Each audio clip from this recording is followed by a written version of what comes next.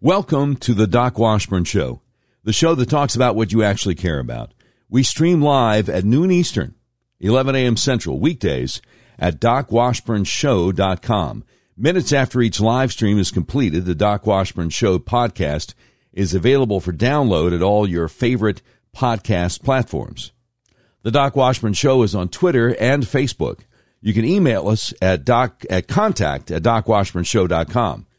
This is the 70th episode of the all-new Doc Washburn Show. It's Wednesday, January 19th, 2022.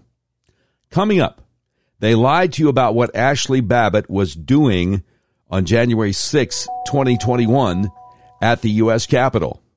And they lied about what happened to Officer Brian Sicknick that day. In just a minute, we're going to talk to somebody who was actually there. But first, yes, I was fired by one of the biggest radio companies in America, Cumulus Media, simply because I refused their vaccine mandate. Yes, it's obvious the last U.S. presidential election was stolen. No, my old employer wouldn't allow me to say that on the radio. And yes, there's all kinds of evidence out there that a lot of people are having serious negative reactions to the vaccines. So this is a really different kind of talk show. We're unmasked, uncensored, and unfiltered. If you would like to support what we do, go to our website, DocWashburnShow.com, and click on the button that says Become a Patron. All right, now, having said that, it's an honor to welcome our next guest. He's an independent journalist named Taylor Hanson, and he was actually at the U.S. Capitol on January 6th. And originally, we wanted to bring him on because he has a new report out about what really happened to Officer Brian Sicknick.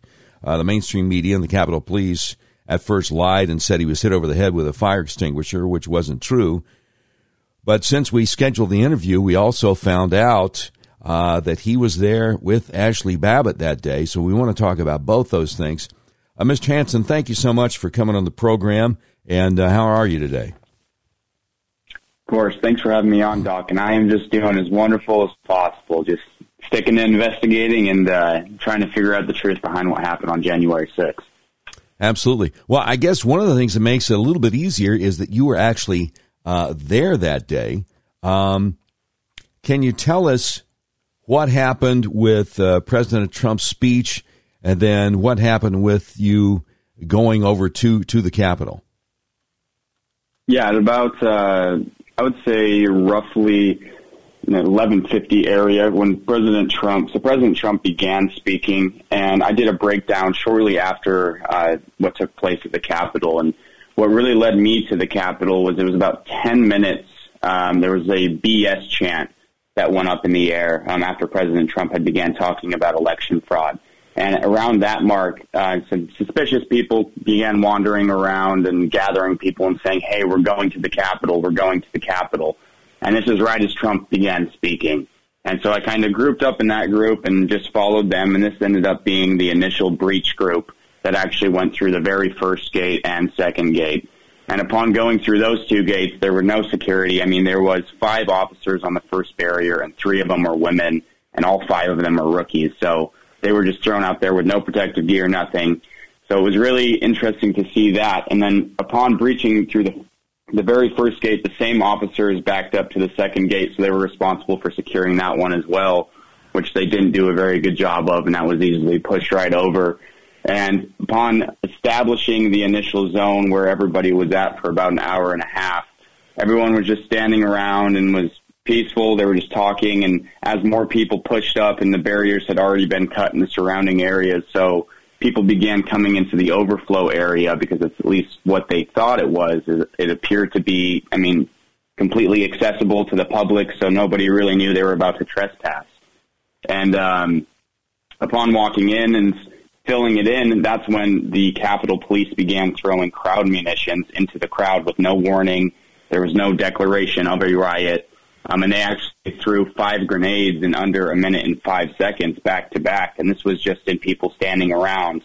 And I've covered, riots countrywide. I've been in Portland. I've been, all over the country where some of the riots, the Summer of Love took place last year. And I've never seen a police reaction like I saw that day. There was no declaration of a riot.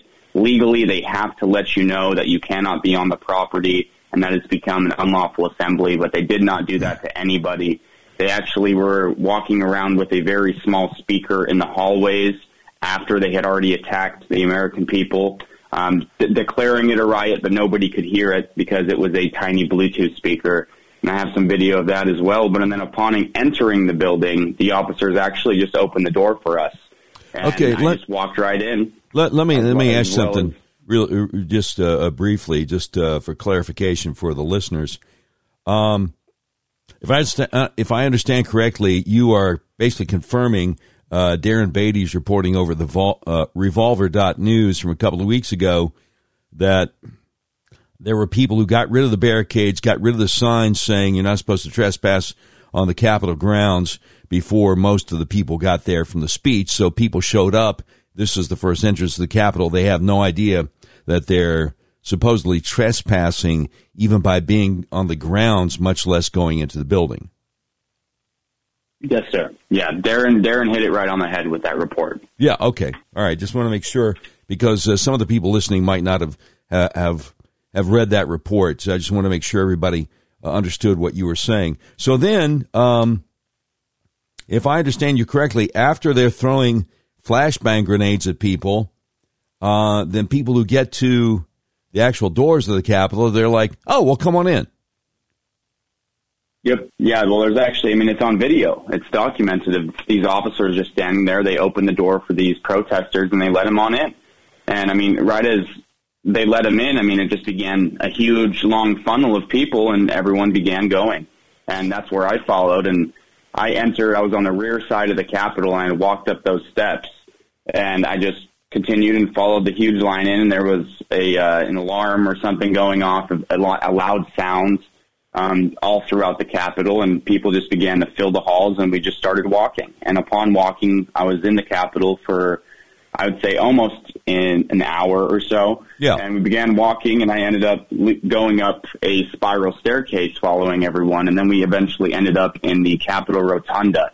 And in the Rotunda, that's where everyone began gathering up, and all the protesters began pushing because there were no officers. So they just kept walking, and the officers that were there, they just stood around, and they were taking selfies with people. They were talking. I talked to multiple officers. And another thing mainstream media doesn't talk about is how people were actually helping officers out of the building. They were clearing paths for them to walk out. Wow. Well, the thing about, I guess I was one of those people, not having been there, of course, who thought that maybe there was one group of officers doing the flashbang grenades, the tear gas or whatever, in one part of the Capitol, and maybe in another part of the Capitol, officers were opening the doors and saying, come on in, like they were, the Capitol's a big place. There were two different places. But if I understand what you're saying correctly, some of that stuff pretty much happened in the same area? Yeah, simultaneously. People were being gassed in one area, and people were being let in an area right next to it. So it was the strangest thing I've ever seen. And upon entering the Capitol, I knew something was going on because you don't just walk into one of the most secure buildings in the world, not even the nation, unarmed especially. So I kind of knew something was fishy just from all the reporting I had done in the past. Yeah. And as people began gathering in, and as they got to the House chamber door, the officers up front, this is where Jake Angeli is, and where that video that blew up a while ago, where they say, you can come into the lobby if you guys are peaceful. You just need to be peaceful, no destruction, no violence. And the cops are quite literally negotiating with the people up front, with the protesters that have their bullhorns and are talking to the crowd. And they began trying to calm down the crowd and, soothe them and say, okay, they're going to let us in, guys. We just have to be peaceful. We have to be quiet. We just have to be respectful. And then the crowd calmed down, and then you had about one or two agitators, one of them being Zachary Alam, the helmet boy, actually riled the crowd back up again. And then that's when there was a push made for the officers to the door, and everyone began conglomerating kind of on the House chamber door. And that's where those pictures come out of the Sergeant at Arms employees aiming handguns out at the protesters with all the stuff barricaded. And so about 4 minutes of that went by, and everybody began just conglomerating in that one area. And upon that, nothing really was going on. Everyone was fairly silent. They were just they wanted to get in. The officers told them they could go in. And that's when I looked to the left and I noticed someone kind of wandering. So I began, just following him that way, and the hallway was fairly empty. Yeah. And I stumbled upon a room with a George Washington portrait in it. And I went in, checked it out, didn't really know where I was in the Capitol. I've never been there before, obviously, and was just documenting everything as I went. And at this time, I was live streaming. And I remember going out to the right of the same room I went in, and that's when I first laid eyes on Ashley Babbitt. Okay. And for some reason, my mind just told me to follow her. And she was walking alone down a hallway. And I began to follow her down this hallway, and we ended up just walking side by side. We walked past a sergeant at arms employee. I asked him how his day was going. He said, good. And how about yours? And I said, it's great. Stay safe. And he was very calm, collected, didn't seem like there was an insurrection going on. And we just walked right past him. And that's when me and Ashley both turned right and approached the speaker's lobby doors where she would eventually be shot. There were 3 officers stationed at the door, Officer Yetter and then 2 other Metropolitan PD officers. And upon arriving, Ashley joked with them. She made a comment to him about being from Massachusetts. And she just seemed really happy to be there, and she didn't really know what she was about to walk into. And even I joked with the officers, and especially Officer Yetter. I was very vocal with him. I offered him a bottle of water because he was covered in Capucin powder. And that's when everyone began to fill in the room after they had followed us. And very quickly that situation escalated from a completely peaceful situation to Ashley Babbitt being shot and killed. She had essentially been pinned down in a corner. And from what I understand from Erin Babbitt, I've grown very close with the family ever since January 6th, is Ashley was extremely claustrophobic. And as the hallway began to fill and fill and fill, it began to get more full, and she is not good in a situation where there's a lot of people shoulder to shoulder. Yeah. So I can imagine that began to freak her out a little bit. And on my video, we reran some transcripts, and she's actually yelling. The moment in my video where she's yelling, that mainstream media likes to, really ramp up and go with the whole terrorist narrative. She's actually yelling at the cops to call for backup. But that's something that mainstream media does not want to talk about because it doesn't fit their domestic terrorist narrative. Let me actively yelling at these police to tell them to get more help.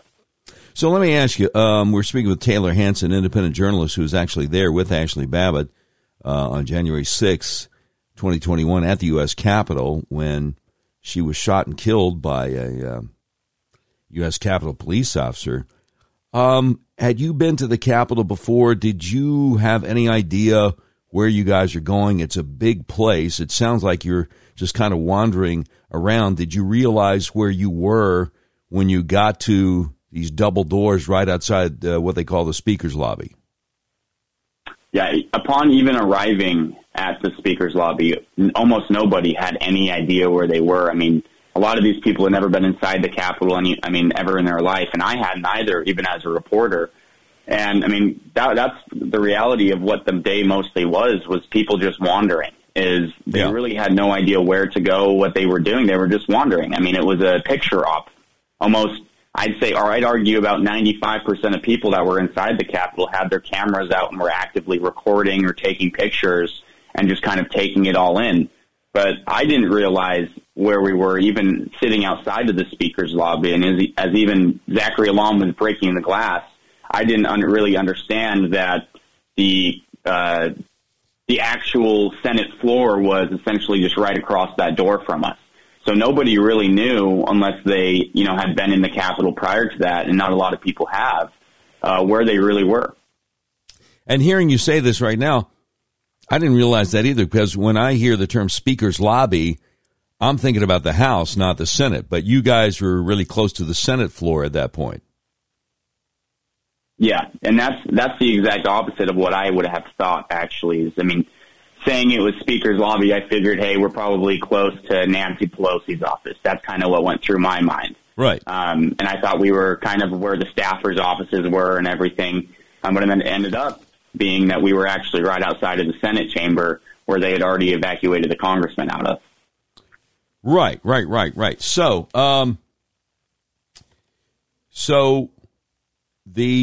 when you guys first get there, if I understand you correctly, It's you and Ashley Babbitt and maybe 3 police officers. And then pretty quickly, within a few minutes, the place really starts filling up with people because there's a log jam, there's a dead end, and nobody's going any further through those doors, right?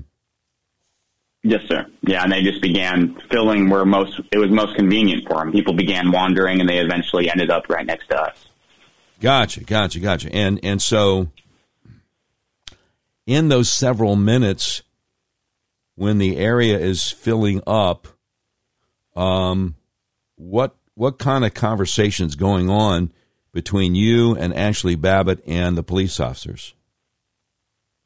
I actually had a brief conversation with Officer Yetter as the room began filling up. As John Sullivan slid to the left of me, I could hear him trying to convince Officer Yetter to leave and to get all the cops to, leave their post at the door. And I stepped in between Sullivan and Officer Yetter, and I told him, hey, I'm a journalist. You're safe. Nothing's going to happen. I'm just going to stand here and record, and I'll help protect you in case anything goes bad. And he seemed to be thankful for that. Officer Yetter wasn't a very vocal person when he was in the hallway. But the other officers, they quite literally were laughing with Ashley Babbitt minutes prior to her being shot and killed. And I'm not very positive on, what they were talking about, but knowing the kind of person that Ashley was, she was a military police officer. She flew a thin blue line flag sticker on her truck. Yeah. So, she was very pro-police, and, she was there to help. And that's really what I believe is what she was trying to do when she went through that window, is she realized, one, how claustrophobic she was and that she was in a very bad situation and it was going to turn to the worst. And she actively tried to stop Zachary Alam from breaking the windows on multiple occasions, and same with the flagpole guy. And upon going through that window, I really believe what was going on in her mind is that, she just needs to get out. And she needs to get to the other side of the window so she can kind of safeguard it. And she does not see the police as a threat because she had just been joking with them. She had just been talking to them. Right. And it would be really nice to know the specifics of what they were talking about, because it really seemed like she wanted to go through that window so she could stop anything else from happening from Zachary Alam or from any of the actual rioters or agitators that were there that day. And she paid the price for it. She paid the price for wanting to do the right thing. Wow. So what can you tell me about this Zachary? We're going to get to the shooting, and we're going to get to Lieutenant Michael Byrd. We got plenty of time here, but I don't want to leave anything out. What can you tell me about, before we get to Zachary Alam, this John Sullivan guy who goes by Jaden X and who wound up selling video footage of the shooting of Ashley Babbitt to MSNBC and CNN. What can you tell me about this John Sullivan guy? Yeah, so John Sullivan is actually where I started my journalism career with. As I lived in Utah at the time, and that's where he is from, Salt Lake City. And I actually began going undercover and sort of infiltrating his group, Insurgents USA, and some other local anti-fascist groups and Black Lives Matter groups that have been protesting and rioting in the area. And I actually started, like I said, my career essentially infiltrating his group. And I got to know John fairly decent. I had a few conversations with him prior to the Capitol. I knew who he was. I knew he was the leader of Insurgents USA. And I knew that his group was no good. They had actually they've been responsible for shooting somebody at a Provo protest that was driving by in a truck. Provo, Utah. When I really started, Provo, Utah. They had shot, I want to say Jesse Taggart. He was alongside John Sullivan, and John Sullivan knew him as well. And he ended up attempting to kill a man in a truck that was driving by, and he just wounded him, and he ended up going to the hospital.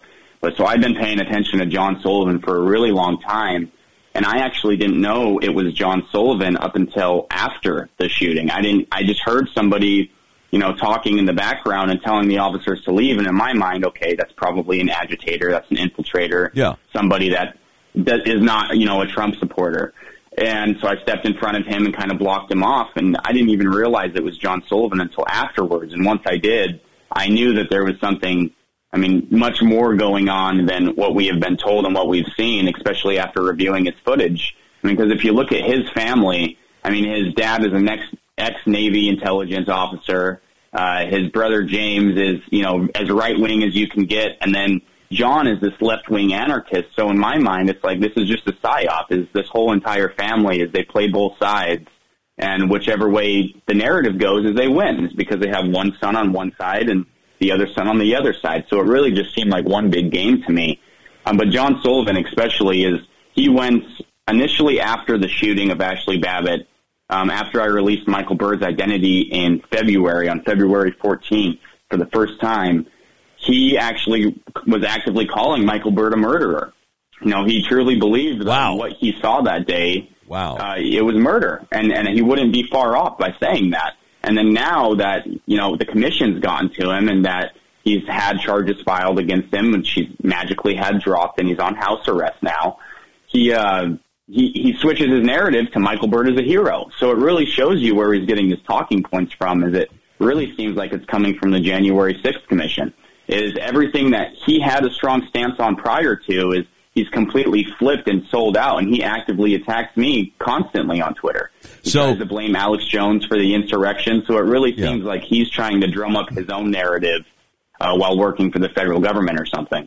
So if I understand correctly, this John Sullivan guy who goes by Jaden X, who sold the video footage of Ashley Babbitt being shot and killed to CNN and MSNBC, you knew him before. He was a Black Lives Matter and Antifa guy. Antifa, is supposed to stand for anti-fascist, which is ironic because they actually promote fascism. But anyway, commit fascism. Yeah, and he had been at some rally or some demonstration or disturbance in Provo, Utah, which is, I guess, in the Salt Lake City metro area, where a guy right next to Sullivan had shot somebody in a truck. Yeah, Sullivan was actually arrested that day on related charges, and then, of course, released directly after.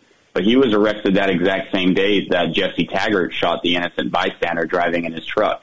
I mean, so John Sullivan has never been good news, and he actually has been ostracized before that by Black Lives Matter groups and from actual Antifa groups because they even thought that he was a plant or that he was a psyop. I mean, so the left doesn't trust him, the right doesn't trust him. Anybody on both sides of the aisle, they just don't trust him. He actually was banned from protesting in Seattle, Washington, because he had such a bad reputation out there for drumming things up and for causing violence. So they basically banned him because they didn't want that violence out there and they didn't want things to get stirred up from John Sullivan. So he has quite the reputation among the left and the right for being an agitator. Okay, so that's kind of the thumbnail sketch of John Sullivan, who was doing some very sketchy things that day. I've seen the video of him, for some reason, trying to cajole the police officers there, guarding the double doors from getting into the inner sanctum, to just leave, to just stop doing their jobs, to just shirk their responsibility to protect members of Congress and just leave. And, of course, they weren't interested in, but he was in the right place at the right time to videotape the shooting of Ashley Babbitt. So this Zachary Alam guy, am I saying his name right? Yes, you are. Okay, Zachary Alam, who was trying to break the glass panes in the double doors. What is the deal with him? So Zachary Alam he's had agitating problems in the past at other riots across the country. In New York City, I believe that's where he's from. And he's been seen, at riots all across the country on multiple occasions. He is known for being an agitator, and that's something that people don't like to talk about. And I've had the chance to talk to a lot of the January 6th detainees in the D.C. Gulag, and two of them reported to me that he actually was bragging about how he was anti-fascist when he was in prison with them, and how he was bragging about how he set this all up and he did this and he did that. So, he was very open about, being an agitator and being an openly anti-fascist and having that ideology or that leaned more left-wing, which is not what the media reported on him. And this was in prison to two inmates that are actually still in the D.C. Gulag. And what we're seeing right now within the system is anybody that is arrested that they do not want to talk, they are actually transferring them prisons back to their home state, or just transferring them, and they'll sit there for about a month and they'll transfer them to another prison. and that's what they're doing with Zachary Alam after he told two of the prisoners inside of the D.C. prison that he was Antifa affiliated. They actually transferred Zachary Alam out. Yeah. And they've done this to multiple prisoners because they don't want them talking and they don't want all of this information coming out. But Zachary Alam is not good news. And he actually stated that he was going to be the one that went through that window. That was his plan, is because he broke all the windows out himself. And upon breaking that last window pane, his glasses, so his helmet actually shifted and it knocked his glasses down. So he had to take just a moment to readjust his glasses. And then he intended to go through that window pane. But in the meantime, as he was readjusting his glasses, Ashley Babbitt had jumped up through the window and had gotten shot. So, I mean, realistically, he was the one that would have been shot that day if he just didn't readjust his glasses. Wow. And that would have been a whole different ball game. You know, the Capitol Police officer shooting an Antifa guy. That would have been a whole different kettle of fish there. It would have been a whole different narrative that was painted.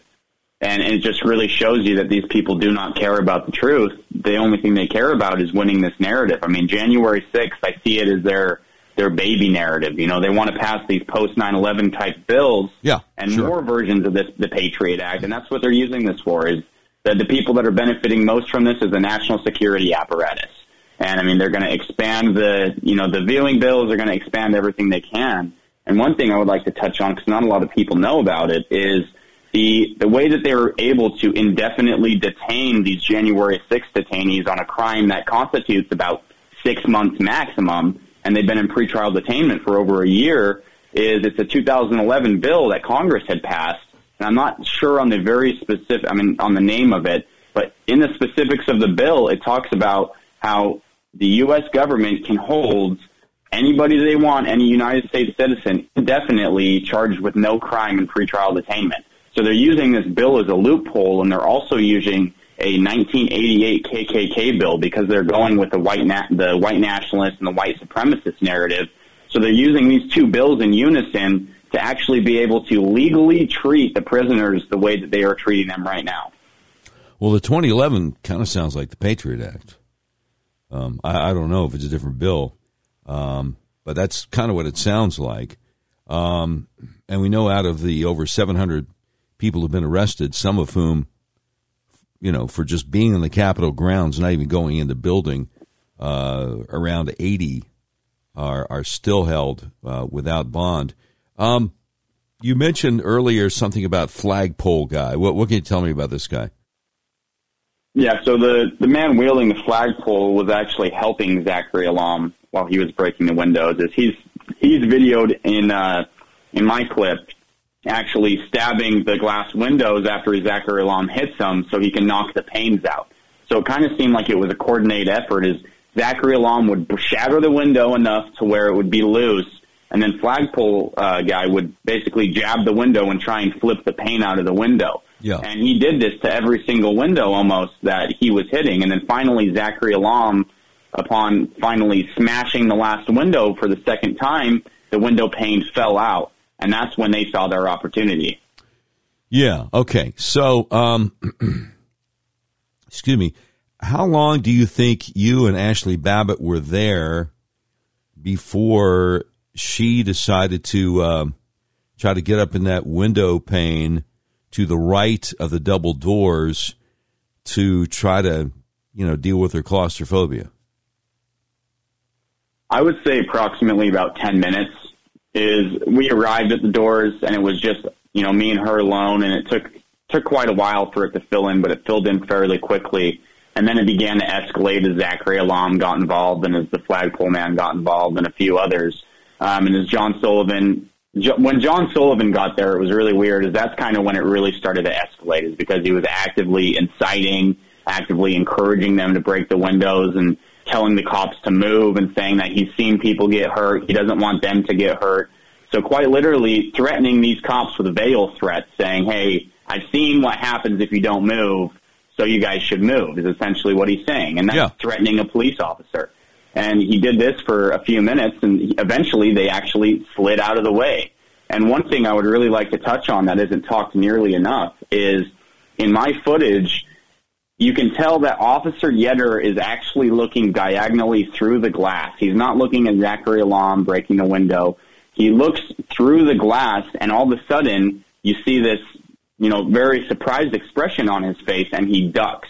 And he pushes his other two officers down the stairs, at least towards the stair area. And that's because it lines up with Michael Byrd's handgun, as Michael Byrd was lying in wait, and he was actually aiming it directly in the vicinity of friendlies. So he was pointing his handgun in the direct direction of officers, and they noticed, so they began to slide each other over because they knew that something was about to happen, even though they had the orders to just stand there and to keep the peace.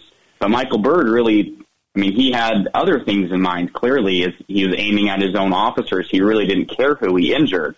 But as Ashley Babbitt went up through that window, he blatantly executed her. He was hiding behind a wall. The only verbal warnings came from me and John Sullivan, but we were on the opposite side of the room closest to Michael Byrd, and nobody could even hear us, is because it was so loud in the room, I could hardly even hear John Sullivan yelling there was a gun, and I began yelling, and nobody could hear us. So there really was no verbal warning. Oh, my goodness. No, I never thought there was a verbal warning. But that's shocking that the three police officers on your side of the double doors do notice Michael Byrd's arm out with a gun in his hand, and they duck. I didn't realize. And by that time that they duck, it's too late. As they duck out, they push each other, and then the CERT team begins coming up the stairs, which Michael Byrd in his Lester Holt interview actually lied about, saying that the CERT team was not responsive and they didn't make it on time. But they were in the room, about to clear the room, when Michael Byrd took that shot. And upon taking the shot, you see, in my video, I get down and you can hear someone say, "Is there an active shooter?" And that's me, because the way that the CERT team and the officers were responding, it didn't seem like it was a friendly that fired the shot. So one of the CERT officers actually aims his rifle through the windows where Michael Byrd just shot, because he didn't know it was a friendly, and he was ready to shoot somebody. And upon, identifying that it was a friendly, you can hear him say blue, blue, blue, or police, police, police.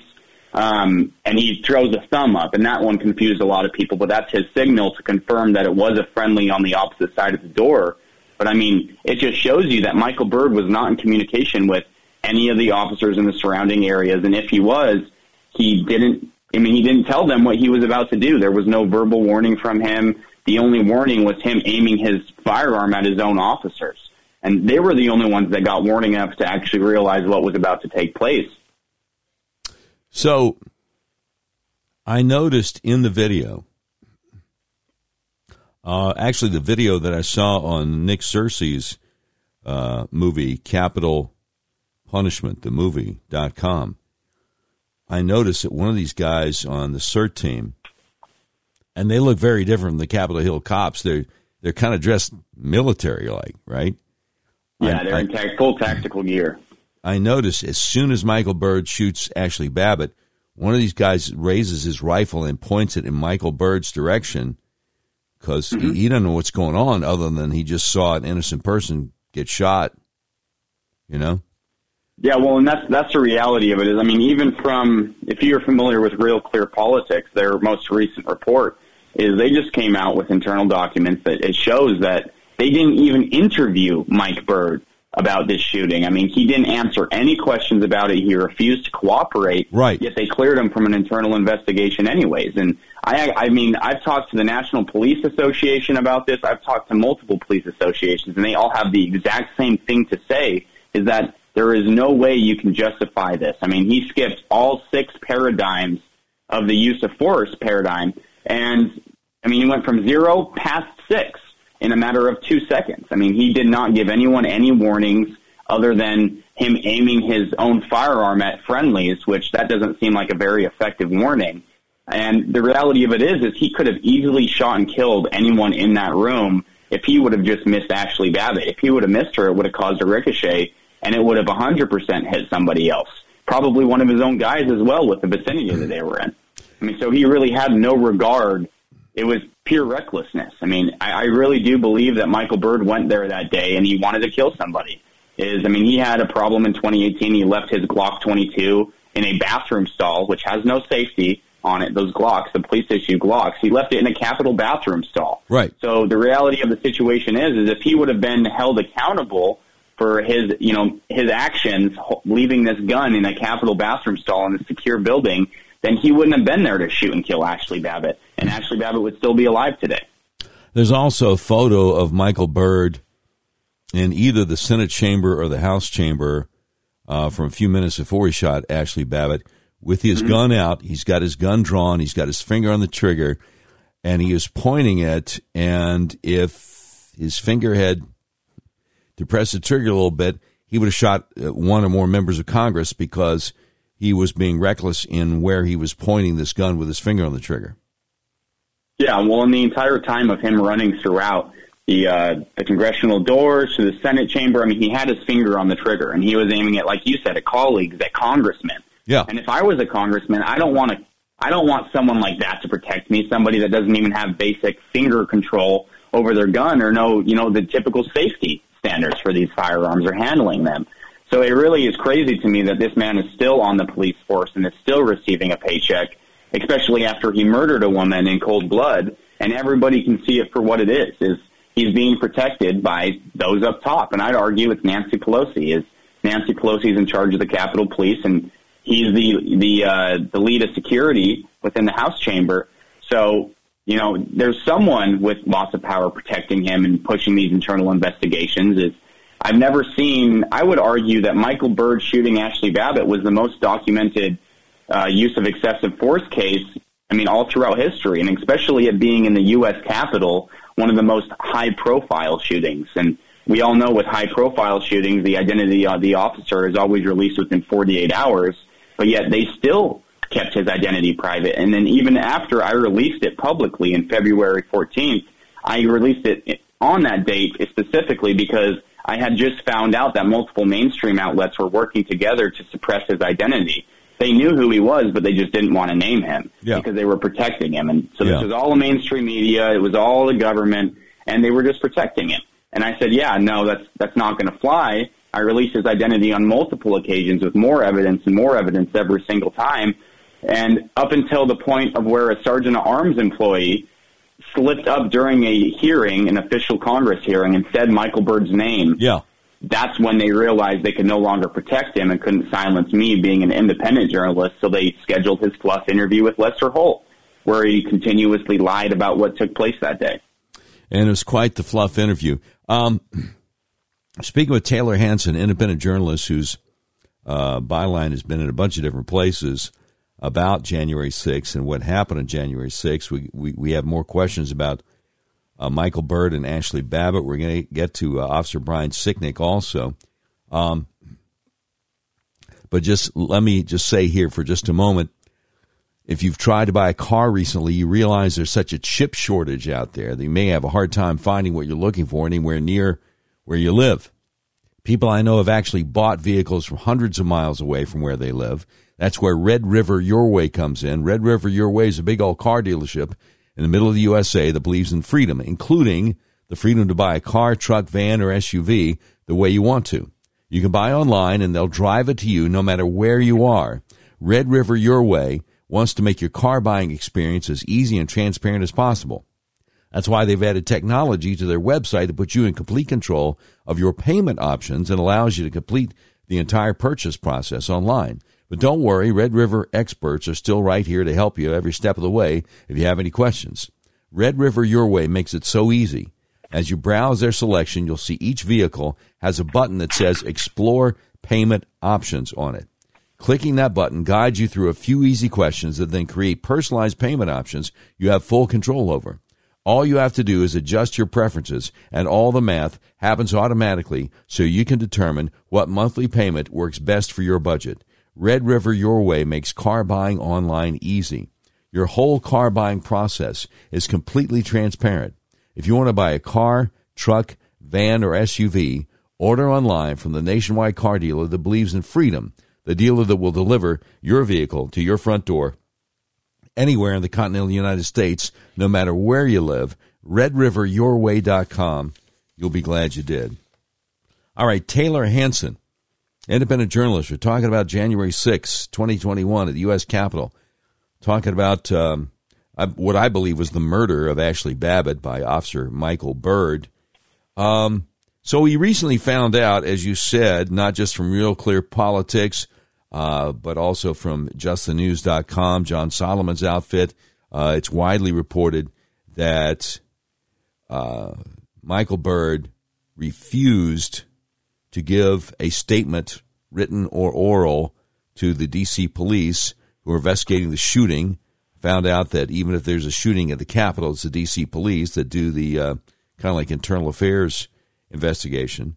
I watched the interview that Michael Byrd did with Lester Holt on NBC News a few months ago.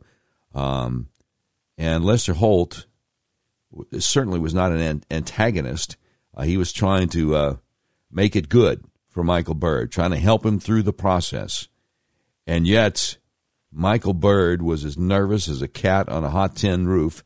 His eyes kept darting from left to right. He looked like he was just having a very difficult time getting through a very friendly interview. But recently, somebody took a clip about 30 seconds out of that interview in which he admits, he confesses, he didn't know whether Ashley Babbitt was male or female, couldn't see her hands, no idea it was in the backpack, no idea what she was doing. To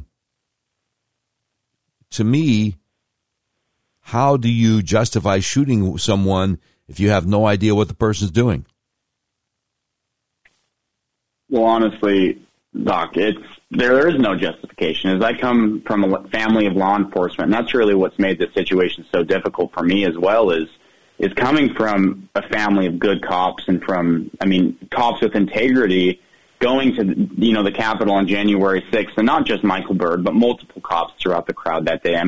Multiple people were murdered, and that's the reality of it. But just seeing the way that the police officers treated protesters that just wanted to, essentially use their First Amendment, use their God-given rights. And I've never seen anything like that covering riots throughout over 2 years. And Michael Byrd, there is no justifying what he did to Ashley Babbitt. And he actually, like you said, he really struggled with that Lester Holt interview, even though we know it was pre-recorded. They probably went through it dozens of times to get it just right. And even with the one that they did release, his eyes were spotty. You could tell he was lying. And he lied on multiple occasions throughout that entire interview. He talks about one area in specifically is where he can't see Ashley Babbitt. He didn't even know if she was a woman or a man up until later that night when he was briefed on who he had just shot and killed. And, obviously, that in itself is enough for a prosecution right there. You couldn't even tell who you shot. They posed absolutely no threat to you, and you didn't know if they posed a threat to you. You didn't know anything about this person, not even their gender. So there really is no justifying it, especially when he steps forward after lying in wait and shoots an unarmed woman, and then he goes on a fluff interview and directly contradicts his prior statements that he made through his lawyer, Mark Schimel, who also represents Daschenko with the Steele dossier. So it kind of shows you the kind of lawyers that are representing this person. It is typical establishment lawyers that protect their own. Because the establishment does a very good job at this, and Michael Byrd being cleared is a perfect example of this. He's being protected by very, very powerful people, and they don't want to see him go down, because if he goes down, it's going to open up, tens of others investigations. People are going to want to see the security footage, and that's really what they're trying to protect and keep from the American public, is the 14,000 hours of footage, because they know that it shows police using extreme force and actually killing multiple people within the crowd that day. Okay, and we want to get to that. We want to get to what happened in the tunnel there off from the West Terrace, what happened to Roseanne Boyland. You are a wealth of information today. We appreciate you staying on with us. But for my listeners' benefit, what specifically did Lieutenant Michael Byrd say in the NBC Lester Holt interview months after January 6th that contradicted what he said through his attorney, Mark Schimel? So what he said that contradicted is I believe it was two statements. And one of the statements, the one that really caught my eye, was he talked about the statement through Mark Schmel, the first statement that was officially released without his name when they were protecting his identity, was that the backpack that Ashley Babbitt was wearing compounded into his fears. And so that's essentially why he decided to shoot, is because she had a backpack and she was coming through the window with a backpack. And he also says that he couldn't see the people within the room. All he could see was that a crowd was filling in. He could see the top of the people's heads filling in. So that directly contradicts what he said in Lester Holt, saying that he couldn't see anyone. He couldn't see Ashley Babbitt at all. He didn't know if she was a female or male. And then he talks about her backpack as well. And he doesn't even mention that it compounded onto his fears. But in the prior statement, it completely did. So it's really interesting to see that his statements change over time, and they've done a really bad job at covering this up. But if he says in his first interview but his first statement, he claims that the backpack is what led him to shoot Ashley Babbitt, essentially. But then in the second statement, he says that he couldn't even tell if it was a woman or a female. He couldn't see his fellow officers directly behind Ashley Babbitt. But in the area that he was at and from the trajectory he was looking, it would be impossible for him to tell that Ashley Babbitt had a backpack on without seeing that his officers were right there, because they were right next to her and her backpack area. So he's caught in a lie, essentially, of him saying that he did not know his officers were in that room. He 100% knew that his officers were right there because he could see Ashley Babbitt, and he's lied about it. And again, lying about, he's either lying initially when he says through his attorney that the backpack concerned him, or he's lying later to Lester Holt, saying backpack? I had no idea it was in the backpack. Exactly, yeah. And I'm not sure which one he's lying on, but we can assume that he's lying in one of these two statements because they don't add up. They directly contradict each other. Exactly. Now, one of the things I noticed, because when I watched Nick Searcy's Capital Punishment, the movie.com, and, I had seen video footage of Ashley Babbitt being killed before, but it seemed like it was so many months later. I don't know if I've seen the same footage or seen a little bit more expanded footage than I'd seen before. But one of the things I noticed was after she was shot and fell to the floor, there are several law enforcement officers standing around, and no one tries to give her any kind of CPR, any attention, they're just kind of staring at her. And I've seen so many videos of violent criminals lunging at police, and police having no choice but to shoot these violent criminals. And when the criminal hits the asphalt, you're talking about outside in a parking lot somewhere or on a sidewalk or whatever, immediately the police do a 180. They go from being somebody who has to shoot somebody to somebody who's trying to give medical attention they're trained to give, shots fired, need an ambulance. But when Ashley Babbitt gets killed, are the Capitol Hill Police and the CRT team or whatever it's called not trained to give medical assistance to somebody who's just been shot? That's one of the weirdest things I've ever seen in my life, and I brought it up to Nick Searcy when I interviewed him the other day about his movie, and he thought it was so strange. He was wondering if these people actually are law enforcement or if they're just actors or something. Can you help walk us through what happened after she was shot? Yeah, well, after she was shot, just like you said, is one thing I'd like to touch on first is after Michael Byrd stopped hiding and took a step forward and murdered Ashley Babbitt, he actually ran the other way. So instead of like what you said is flipping 180 and applying medical care or medical aid, he turned around and ran the opposite way because he knew what he just did. He murdered a woman and he knew it. He knew exactly what he just did and realized, okay, I got to get out of here. And he ran. And then, like you said, is none of these officers administered medical aid. The only people that were trying to administer medical aid, I was on the ground trying to help Ashley. There was two other people. We call them parrot media, and then there was one medic to the left of me. And both these people were trained medics as well. Okay. And so I was trying to unravel Ashley's scarf, and I was shining a light on her wound and trying to find it. We were trying to identify where she had gotten shot. Yeah. And she had 2 layers on in a scarf, so there wasn't a lot of blood. And the way that the bullet traveled is it actually traveled across her chest and stayed, but it went into the right side of her body, and she was shot on the left.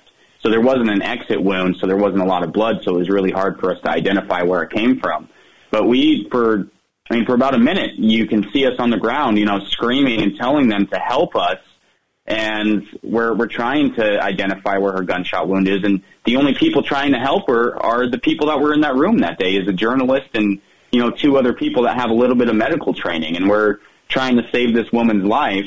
And these cops are just standing by and watching, and, they're in shock. They don't know what the hell they're doing, and they're just standing around. And then they actually told us that we need to stop applying medical care to her because they're the ones trained to do it, and that they can do a better job, and that they can help her, they can save her.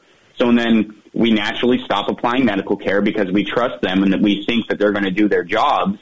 But no, they just stood around. After they got us off of her, they just let her lay there and die. And I watched the life drain out of her eyes right before, as I was leaving. I remember I was leaning over the railing and waiting for the officers to help her, yelling at the officers to help her, and they were just standing around. They didn't know what to do. All the Sergeant at Arms employee did was pick her up and readjust her, and then put on some nylon gloves, and that's all he did. He didn't touch her a single time.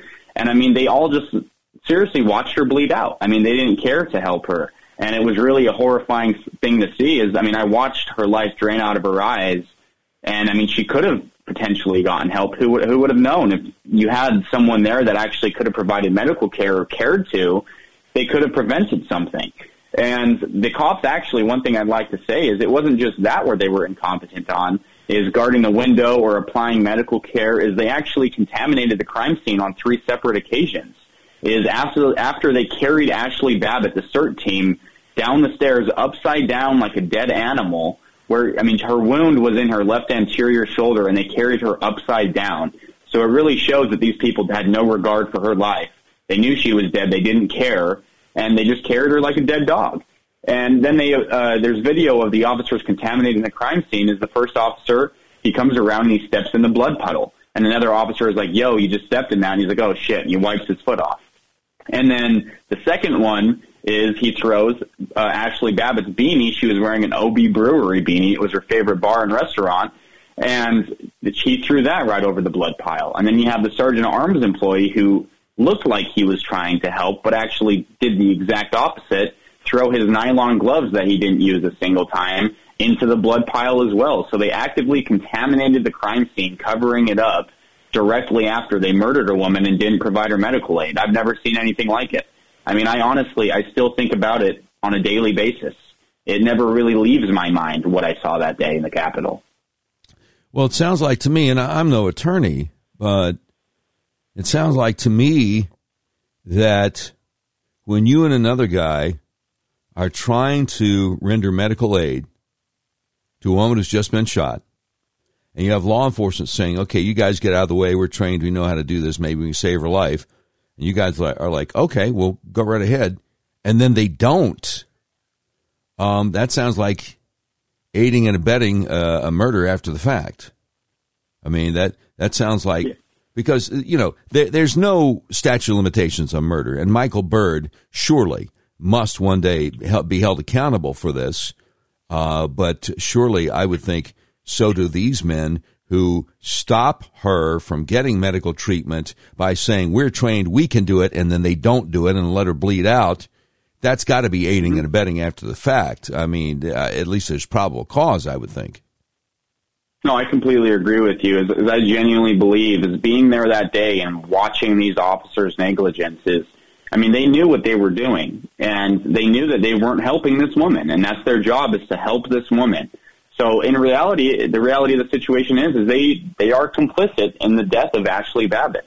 And it's really alarming that there were so many officers there that all felt the need to not do anything. And I mean, the most passion that I saw out of an officer that day was Officer Yetter yelling at people to clear out because he thought EMT couldn't get there if there was this many people in the hallway. I mean, that was the most passion out of any of the officers in that area that I saw and actively trying to help. The only one that was trying to help was Officer Yetter.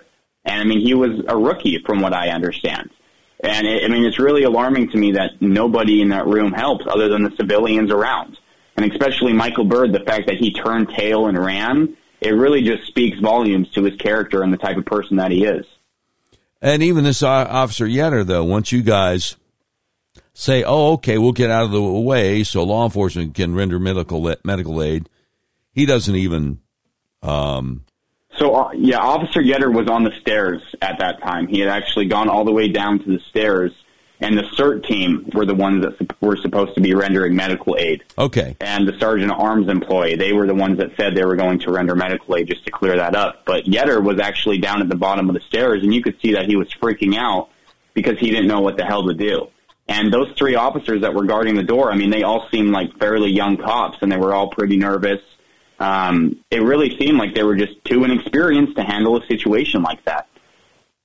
Okay, now the CERT team, are they Capitol Hill Police? Are they D.C. Metro Police? Who are they? So the CERT team it's basically, I don't want to call it the Special Operations Team, but it's essentially the Special Operations Team for the Capitol. So when anything like this happens, they're the tactical team in charge of clearing out the Capitol, in charge of taking control of high-profile events or, high-danger events, anything above those lines. And that's another thing that Mike Byrd lied about in his Lester Holt interview, is he said that the CERT team is the last line of defense, and they didn't make it on time. But the CERT team was quite literally in the room with Ashley Babbitt when she was shot and killed. Yeah. So they were there, and they were about to clear that room. And the reality of it is nobody would have went through that window when you have a bunch of people pointing rifles. That's the reality of it. Nobody is that dumb. And they had that room under control, and they were about to clear it out, and then Michael Byrd decided he wanted to shoot and kill an unarmed woman.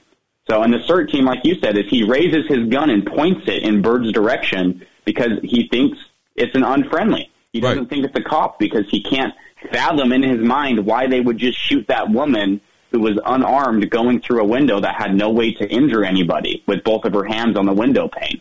So, I mean, and all the officers in that area, they know that the shooting was unjustified, but they're scared to talk out, and I can't blame them.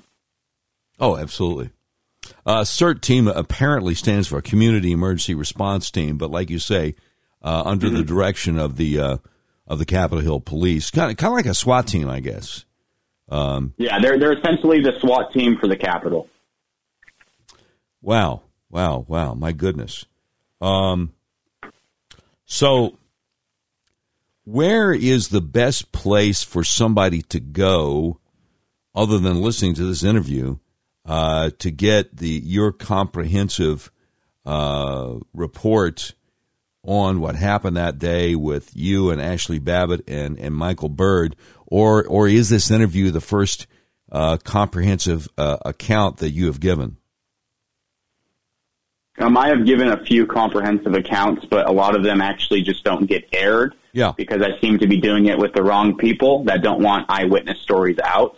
So this really is the first time that I've spoken in detail, at least in this much detail, on an interview about the situation. But I did an initial breakdown article when I wrote for Gateway Pundit. My writing profile is Taylor Hansen on Gateway Pundit, and you guys can see that there. I believe I published that on January 28th. And Trump ended up using that in a footnote in his impeachment hearing for January 6th to essentially disprove what the establishment was saying. But all my other work can be found at taylorhansen.substack.com, and that's where I released that most recent piece on Sicknick. And then my Twitter and social medias are at TaylorUSA, TAYLER USA, and I consistently post. That's where I do my most of the investigations and most of the videos. That's where I actually uploaded the video of Ashley Babbitt.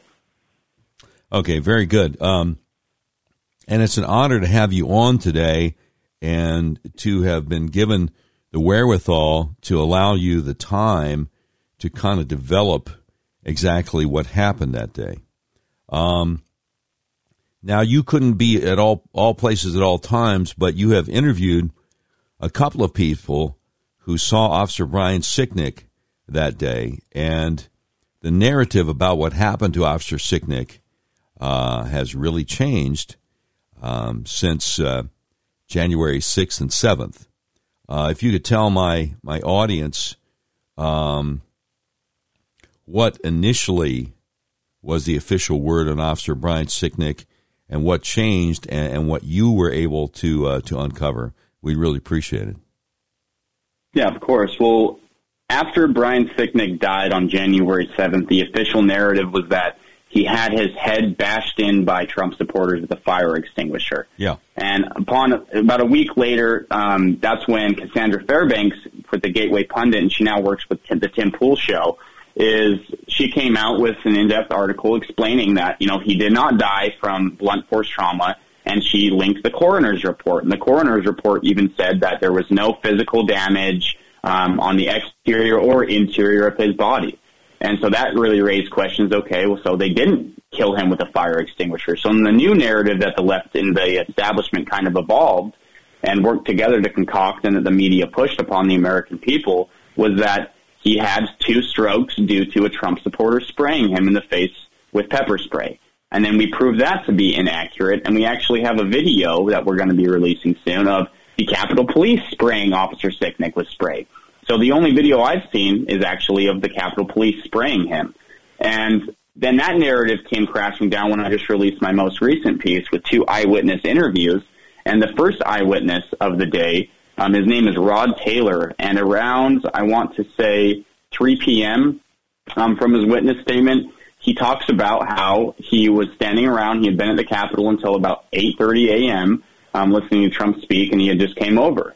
And that's when he heard people saying, hey, this guy needs help. This officer needs help.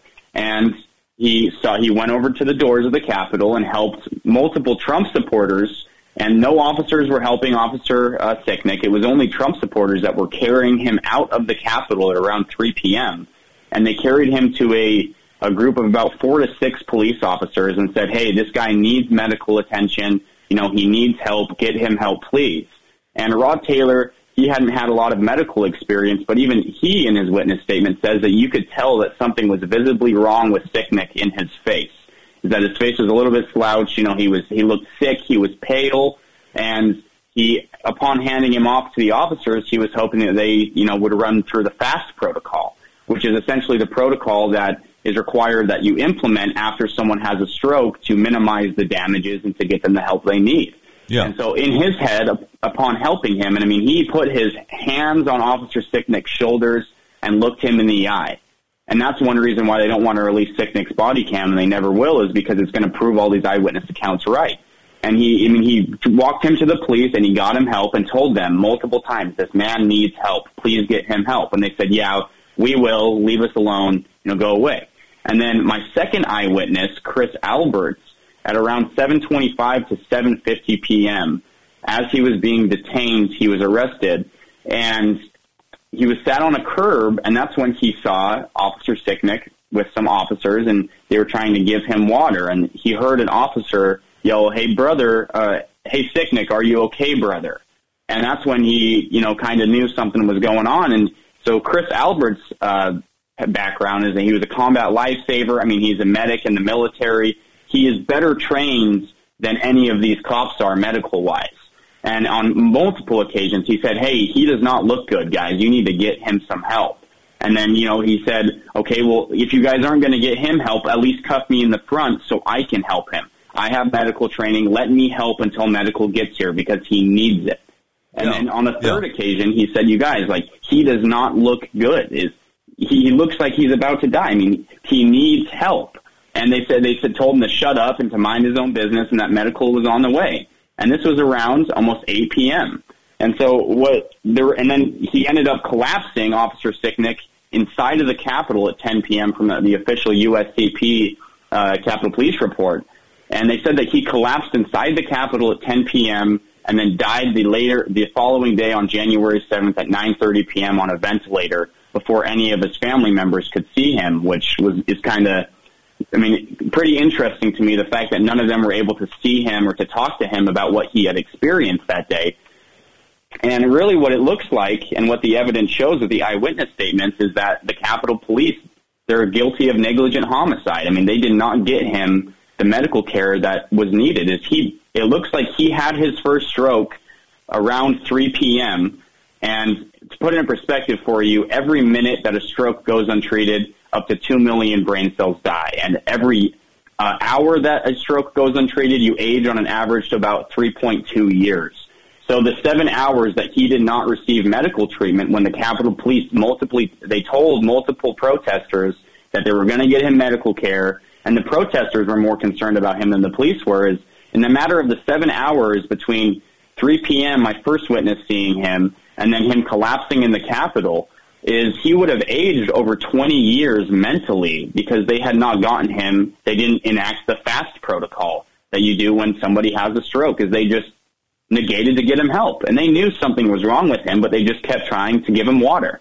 And that's all they did. Is if you're pouring water down somebody's face and they can't even drink it, you should probably assume that there's something wrong more than just, a concussion or one of these small minor injuries. Yeah. So really what all the evidence shows in this most recent article is that, the Capitol Police are responsible for negligent homicide. So now we have proven that they have the only deaths that took place that day were taken by the Capitol Police and the Metropolitan Police Department. As nobody died at the hands of Trump supporters. Nobody was severely injured at the hands of Trump supporters. The only people that died that day were killed by the police.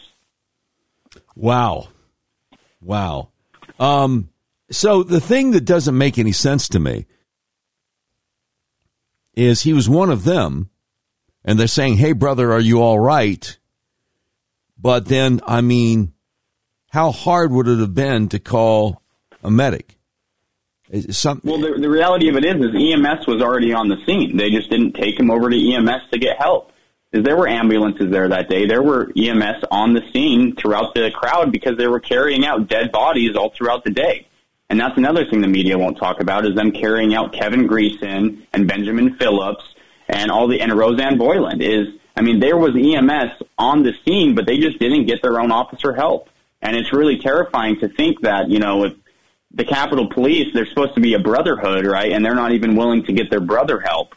And what's really alarming to me and what I really think took place, Sicknick is a registered Trump voter, and not a lot of people know that.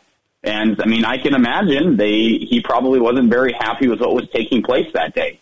His cops were being overly brutal and actually killing Trump supporters as he is a Trump supporter. And he actively spoke out on multiple occasions about what was going on. And, not a lot of people hear about any of that. So it really is suspicious to me that the one officer that dies that day and then they blame it all on the people is he happened to be a registered Trump supporter. So I really think that might have something to do to it, and I hope it wasn't politically motivated. But in today's political climate, who knows? And one thing I'd like to touch on, too, is it's very suspicious. Coming from a family of law enforcement, the fact that 4 officers have killed themselves after the Capitol riot. Yeah. Officers aren't the ones usually that tend to kill themselves. And then I dug up all these officers' voting records, and every single one of them happened to be Trump supporters. So it really just seemed like something more is going on. And, of course, I don't have the evidence to prove that, but it's definitely something that should be investigated, is why are these officers killing themselves at rates we've never seen before? Wow. Yeah, I wondered about that, too, but I didn't know what to do with that information, the 4 suicides afterwards, because early on the mainstream media tried to clump all these numbers together and act like, 5 people were killed that day, which was not the case, obviously. So how do you research and find out that, say, for instance, Brian Sicknick was a Trump supporter? How does that work? So you can access official voter rolls. We went through and we obtained his voter ID information. Yeah, and that's where we're able to see that he had voted for Trump. Wow. So it was really interesting. Once we found that out, it kind of opened up the door to, whoa, this could be an entirely different thing than we think it is. These officers could be potentially killing their own cops on purpose. And I don't want to put that out there, but that's the reality of it is we saw the negligence and I mean, just the pure violence, just the unprecedented violence that day against protesters. And I really wouldn't put it past them, ousting 1 or 4 or 5 of their own officers. And it's a really scary thought, but when you have a federal law enforcement agency that isn't accountable to FOIAs or any requests along those lines, is they don't have to tell you anything. They can virtually hide anything, and they could run their department exactly how they want to. And Michael Byrd being cleared from an internal investigation without even one interview is a perfect example of that. There is no accountability within the Capitol Police Force because they're protected by some of the most powerful people in our country.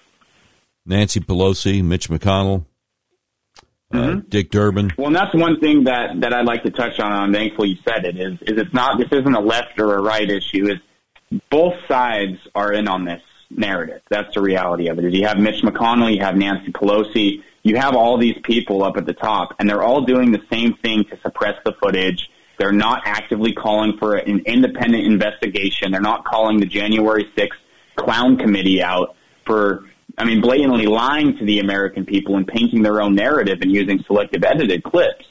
These people are all on the same side, and they do not want the American people to truly find out what took place on January 6th. But their narrative is crumbling, and there's nothing they can do about it.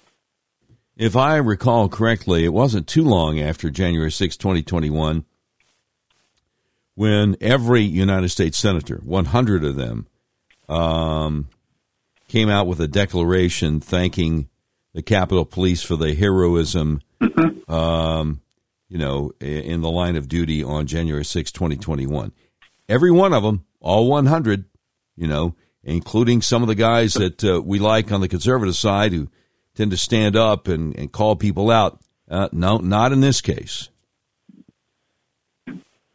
I will say the only congressmen that have actively been doing something on this issue and that I've been in contact with and that are actually providing the truth to the American people would be Congressman Gosar and Marjorie Taylor Greene and Matt Gaetz. They're the only ones that are really interested, and I'd say Louis Gohmert as well, but they're the only ones that are really interested in truly figuring out what took place on January 6th, as everyone else is too afraid to. Nobody's in on it, and that's the reality of it. And Ted Cruz, what he said is a perfect example. Yeah. He called everyone there domestic terrorists, and then he backtracked on it. And Ted Cruz is a lawyer. He knew exactly what he was saying when he said it. Yeah. And he did it intentionally, and that's right after Merrick Garland announced that they're going to be making mass arrests, and that anybody that was there that day is guilty. But then they come out and they, give certain people special treatment. So it really is an interesting thing to see these senators and these congressmen expose themselves for who they really are and how they don't support the American people. It's horrendous. We're speaking with Taylor Hanson.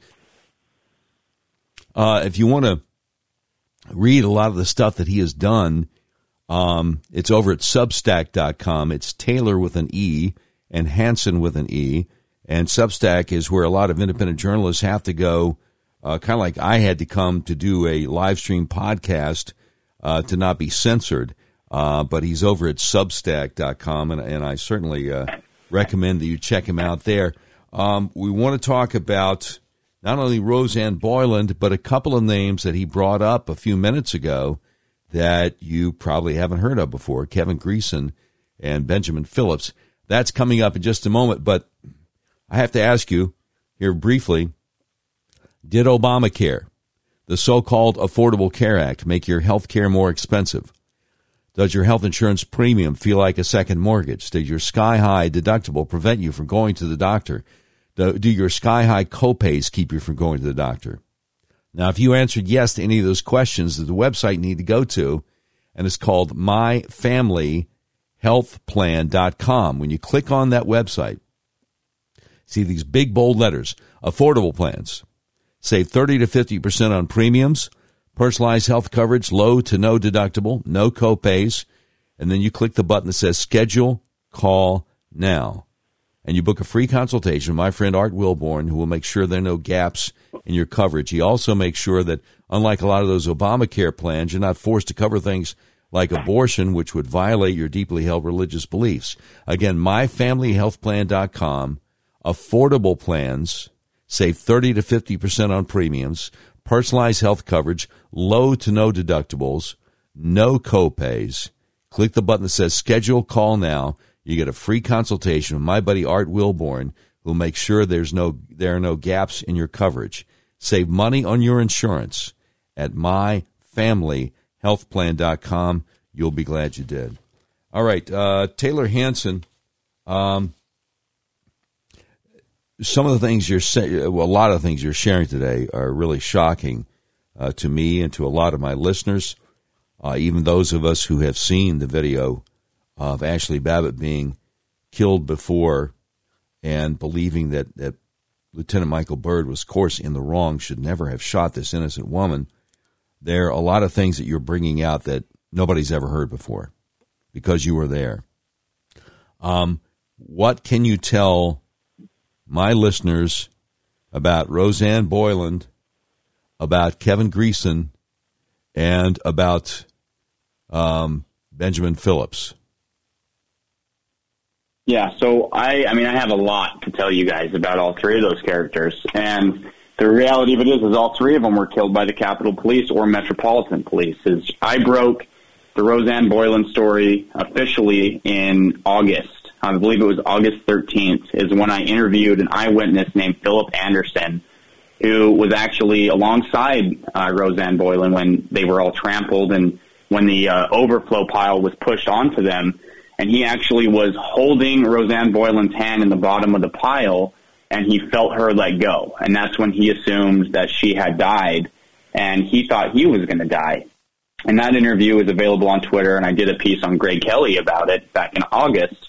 And then it really blew up, and people started to really question it, I would say, in about November when Gateway Pundit did a piece and used my interview and then did a little bit more investigating and actually found the officer that is seen beating her while she's on the ground with a walking stick. She's going over her head. It's full strikes, and she's hitting Rosanne Boyland's lifeless body over and over and over again.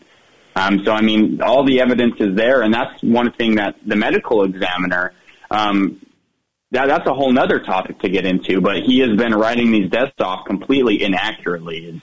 As he ruled that Rosanne Boyland died of an acute amphetamine intoxication. Yeah. So essentially a drug overdose. And I got in contact with Lana Boyland, Rosanne's sister, and a few other of her family members, and they said the only thing that was in her system that day was her legally prescribed dose of Adderall.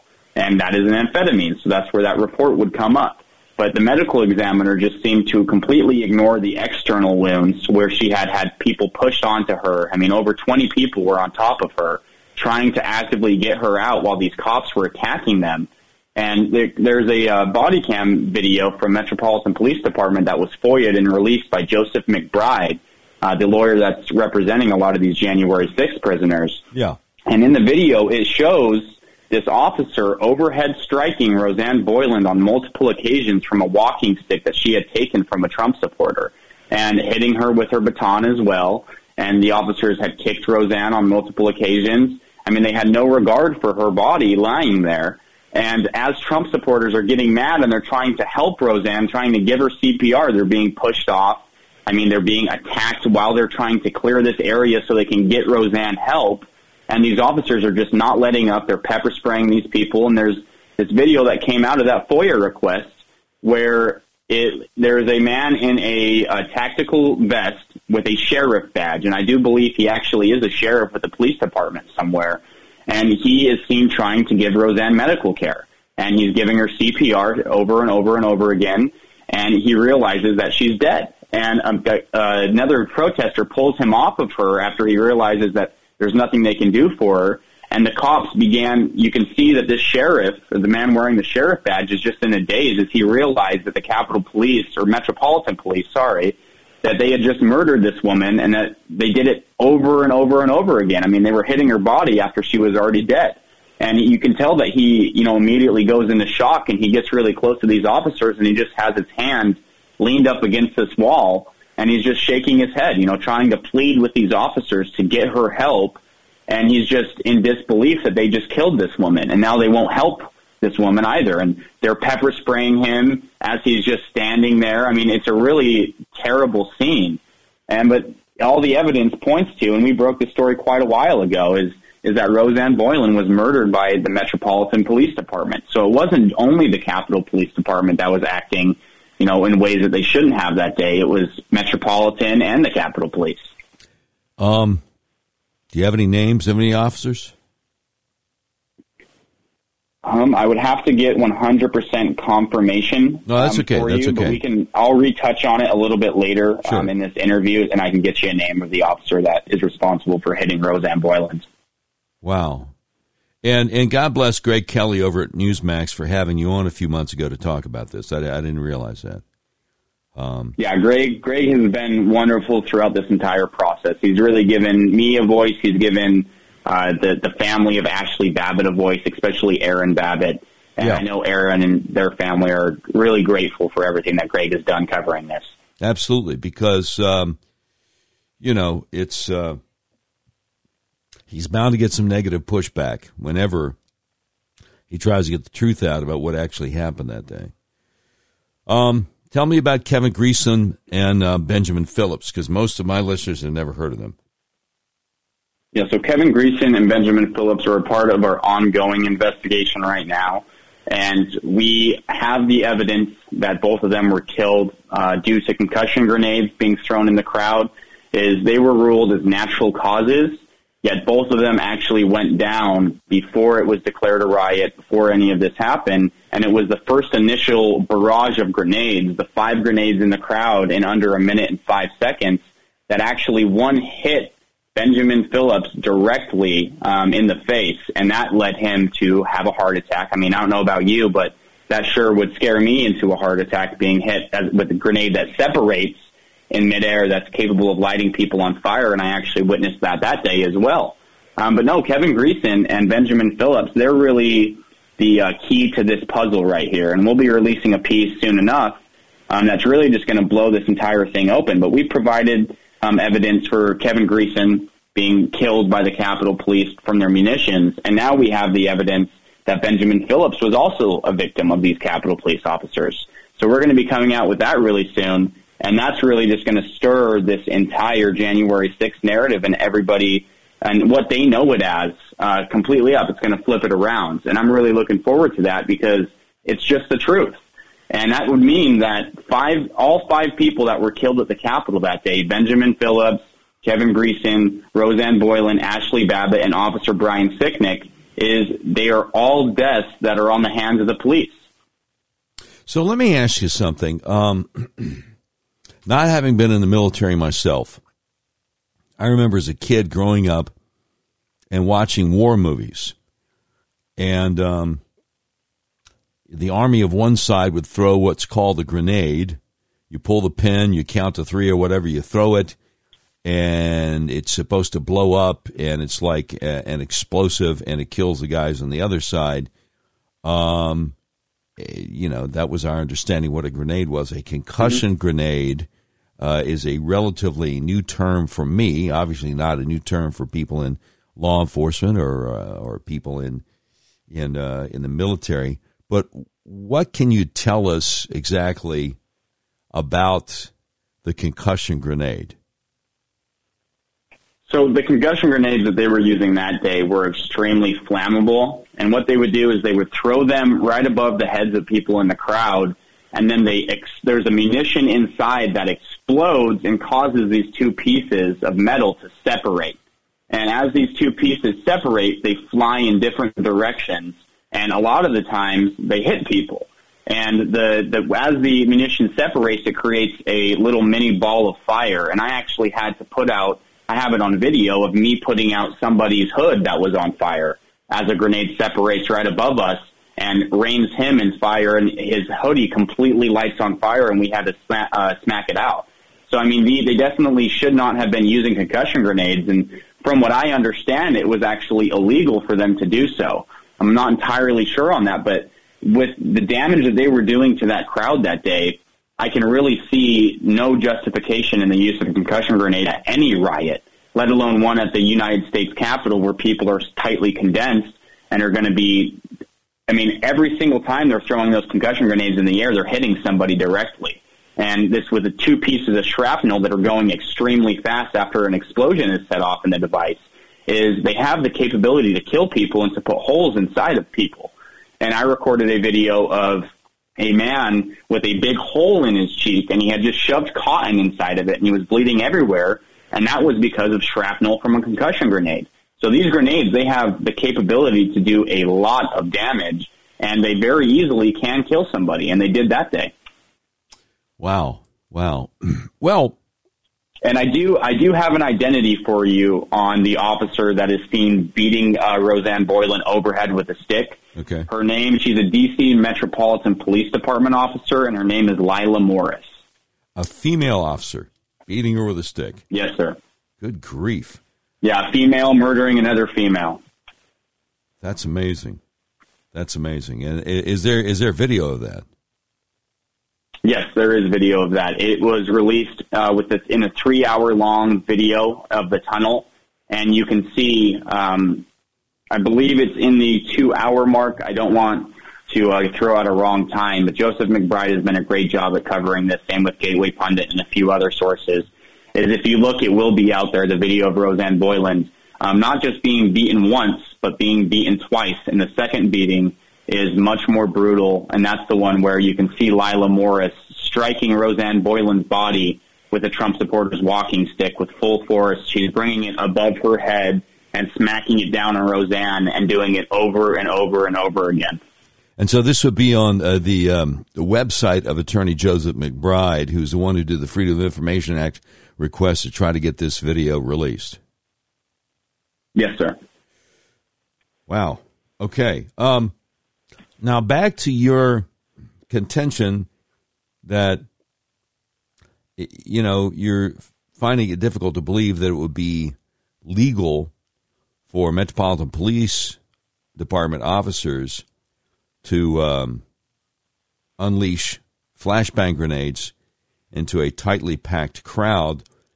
You mentioned the word riot. It's my understanding, all the evidence that I've seen is there was no riot until the police started attacking the peaceful protesters who were just standing there. The best way to put it is that the police were the riot that day. Everyone was peaceful that day up until the police attacked them. And the reality of the situation is you legally have a right to defend yourself if an officer attacks you. And that's what took place that day, is when all the violence erupted and when everything really blew up, to say the least, is that's after the Capitol Police had already killed 2 people within the crowd. And a lot of people just didn't know about it. But the people that did, they sure as hell did not like it, and they were mad. And that's where you see in the Rosanne Boyland situation as well in the tunnel, is when people really start attacking the officers, it's when they're trying to get Rosanne Boyland out from under the officers. And one thing I'd like to touch on as well is Sergeant Gonell and Harry Dunn, they are liars, of course, because they claim that they issued a CPR, I believe, at 1:10 p.m. Yeah. But their body cam footage, it doesn't add up with issuing her CPR. And they actually dragged her through, and they put her in, I believe it was the USCP chief's office. So what I want to know is why haven't their full body cams been released? And when are they going to be released? Because that's something we should see, is why did they carry someone who was already dead across the police line and then inside the Capitol? I mean, what did they do with her body? That's really what I'm interested in. My understanding is they put her in Steny Hoyer's office. Steny Hoyer, the number 2 guy in the U.S. House after Nancy Pelosi. But the question is why? Why are you dragging a dead body in instead of calling an ambulance or something like that? Well, and another thing I would like to say is even with the ambulances is in the situation of Ashley Babbitt, I stumbled out of the Capitol after she had gotten shot, and I had been out for about 30 minutes. And I had just walked straight down the boulevard that's on the Capitol Road, and about 30 minutes into it, 25 to 30 minutes, that's when I saw the first ambulance come by. And that was the ambulance that transported Ashley Babbitt. So they took over 30 minutes to get Ashley Babbitt any medical care whatsoever. And by the time they got her medical care, she was dead. And this was the same thing for, Rosanne Boyland, for Kevin Greeson, and for Benjamin Phillips. is a lot of the times they didn't even use actual medical stretchers. It was Trump supporters that would roll people over onto a bike rack that day, and then they would pick them up and carry them out because no cops were willing to help. So this brings up a question. You've already made it clear because U.S. Capitol Police are protected by the leadership of both parties, of both sides of Congress, the U.S. House, the U.S. Senate. Apparently, they're not susceptible as, say, a city police department or a county sheriff's department would be almost anywhere in the country. They're not susceptible to Freedom of Information Act requests. So, with such utter disregard for the value of human life, one wonders what sort of people are being hired to be in the U.S. Capitol Police Force. One wonders what sort of vetting is done. One wonders what sort of background these people have. We don't really know anything, do we, about Officer Harry Dunn or Officer Aquilino Gonell or Officer Lila Morris or some of the CERT team officers who told you and another guy to stop trying to render medical aid to Ashley Babbitt because they're trained to do it, and then they did nothing. Do we know anything about the background of these people and you know whether they have some sort of rap sheet before they got hired to be on the U.S. Capitol Police? Well, a lot of them just don't even have any of the experience that's necessary. Is the majority of them are actually diversity hires. Is the United States Capitol Police do a diversity hiring program, and I believe that's where Michael Byrd was actually hired and was through the diversity program. And I mean, you would think that the Capitol Police, being the sole protectors of our members of Congress, our sitting president at times, they would be the highest trained police force within the country, especially being a federal entity. But it's actually the opposite. Yeah. Is they're one of the worst trained police forces within the country. Is what they should do is they should adopt the Seattle PD's. Their training program is because Seattle PD they're one of the most highly trained officers within the country. And if they even had a quarter of what those officers had for training, they would have known not to do anything that they were doing at the Capitol that day. But no, these officers, is they all have pretty interesting backgrounds. And the most that I'm familiar with is Michael Byrd, is because I did a lot of research on him directly following January 6th because I was the one that identified him.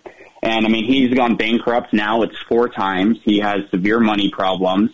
And from what I understand, he has a gambling addiction. Don't quote me on that.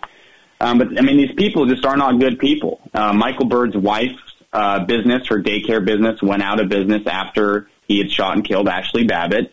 These people's lives really they're trying to keep them together as much as they can, but they were a mess before the Capitol. And now that people are asking questions, they're really cozying up to the rich and powerful to really defend them. Mark Schemel and Michael Byrd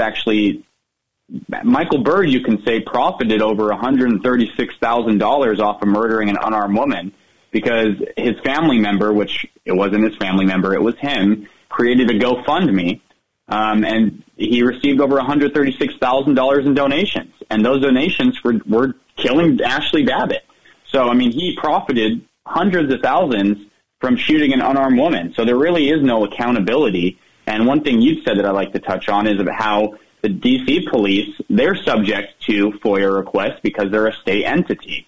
But then the Capitol Police, they are not subject to FOIA requests because they're a federal entity. Yeah. So it really doesn't make sense that we can't have access to these body cams and these 14,000 hours of footage unless you were there that day and you understand why they won't release it. They won't release it because they know that they let people in. There were magnetic locking doors. This is a standard security protocol within every single Capitol across the country. So the real question is who unlocked the magnetic locking doors from the inside? Someone obviously did. Someone let these people in. Sure. So, it really was just a huge setup in the end of the day. And for that matter, you're going to have other other camera vantage angles of Michael Byrd executing Ashley Babbitt. Exactly. Well, and not just that, but you have the security camera from the hallway where they beat Roseanne Boylan to death and trampled her. And then you have the security cameras that would capture Kevin Greason being hit by a concussion grenade and Benjamin Phillips being hit by a concussion grenade. And then it would also capture the negligence around Officer Sicknick. So it would quite literally prove all of my investigations right, and they already have been proven, but it would just add on to it and would be in the public's eye now because they can only censor me so much until the truth comes out. But that's why they're so scared of releasing the 14,000 hours is they don't want to know that it was pre-planned. They don't want you to know who opened the doors for these people. And then they don't want you to see the blatant murder and brutality of all these cops that day. And very odd that this Lieutenant Michael Byrd, who's gone through 4 bankruptcies, can afford the legal representation of Mark Schimel, who's representing the high-powered D.C. criminal defense attorney. He lives in one of the richest areas in Massachusetts. I believe it's Brandywine. I mean, he's very wealthy, but yet he's gone through all these bankruptcies. So there's clearly something going on here with his finances. Wait a minute. Michael Byrd is... Yes, Michael Byrd. Okay, wait a minute. He lives in Brandywine, Massachusetts? Not Brandywine, Massachusetts. Brandywine, I want to say... Actually, it's the state that's...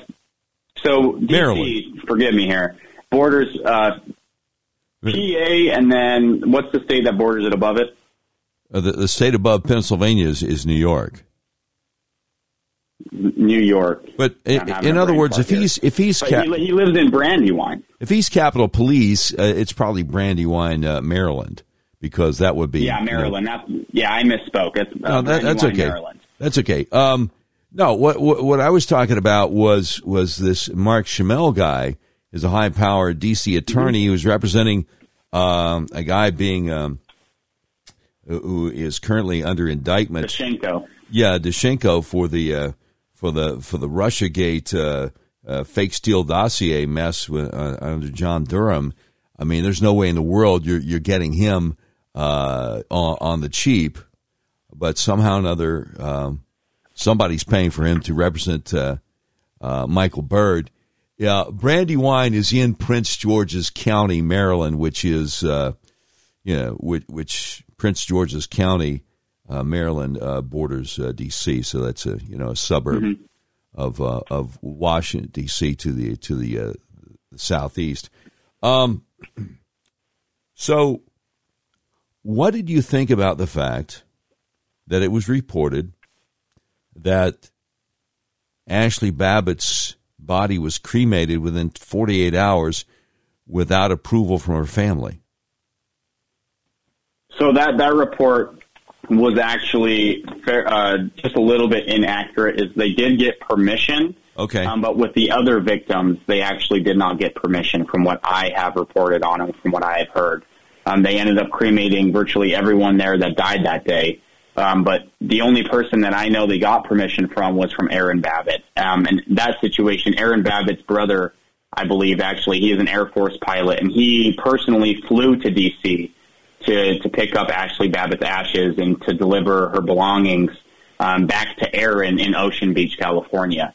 And that's what I have found from that situation. But, yeah, the cremation, especially of Roseanne Boylan and Kevin Greason and Benjamin Phillips, it really should raise a lot of questions because it makes it impossible to have an independent medical examiner's report done. And we all know that there's something going on with this medical examiner because we've proven him wrong on the cause of death multiple times. So he 100%, he miswrote and lied on these the coroner's report for these people and their cause of death. But then they cremated them all, so now we can't have our own independent investigation done. And I know that's what, Aaron Babbitt would have done. I know that's what Lana Boylan, all of these victims' families, I know that they would have had an independent investigation done because they just don't believe what happened.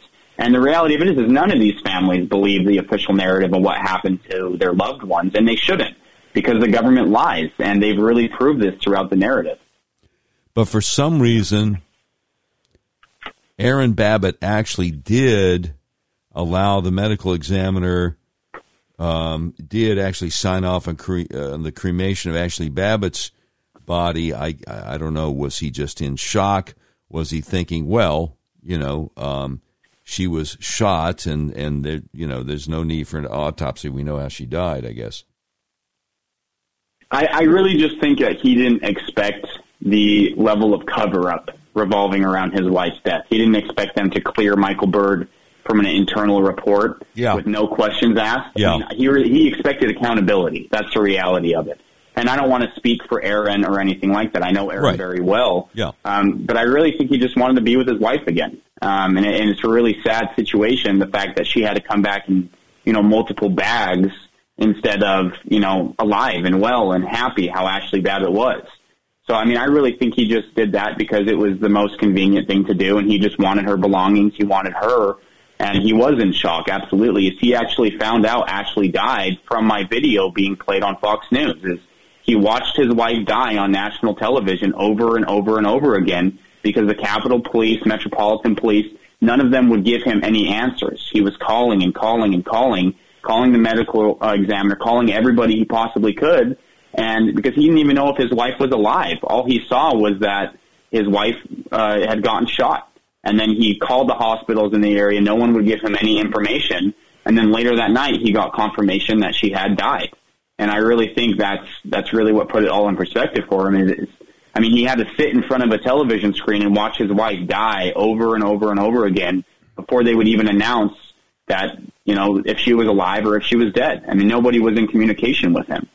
So your video of Ashley Babbitt being shot by Michael Byrd was on Fox News pretty quickly that evening? Yeah, I went on Laura Ingraham that same night as well as Alex Jones. Wow. So I don't know how long you were at the Capitol or around the Capitol. Did you at any point run into Ray Epps? Yes, I actually was right around Ray Epps so the first initial barrier that went down, I was on the Freedom Fountain, and that's when me and Savannah Hernandez, she's a reporter with Blaze, and we both ran up as the first gate was being pushed down, and the video that everyone sees is of, Ray Epps whispering into Ryan Samsel's ear is actually Elijah Schaefer's of Blaze TV as well. And so we ran up there, and upon the second barrier, Epps was right there, and I had ran into Epps on multiple occasions throughout the crowd. And my personal opinion on Epps is, he definitely, it seems like he's being protected by somebody. Is the most recent thing that came out that made people kind of start questioning Epps even more is that the January 6th commission, put out, they said that he is not an FBI agent, he's cooperated them, he had an interview with them. But then now they're supposedly interviewing him for the first time this Friday. Yeah. So they're lying about actually having a real incapacity interview with Ray Epps. And they're saying he didn't commit any crimes.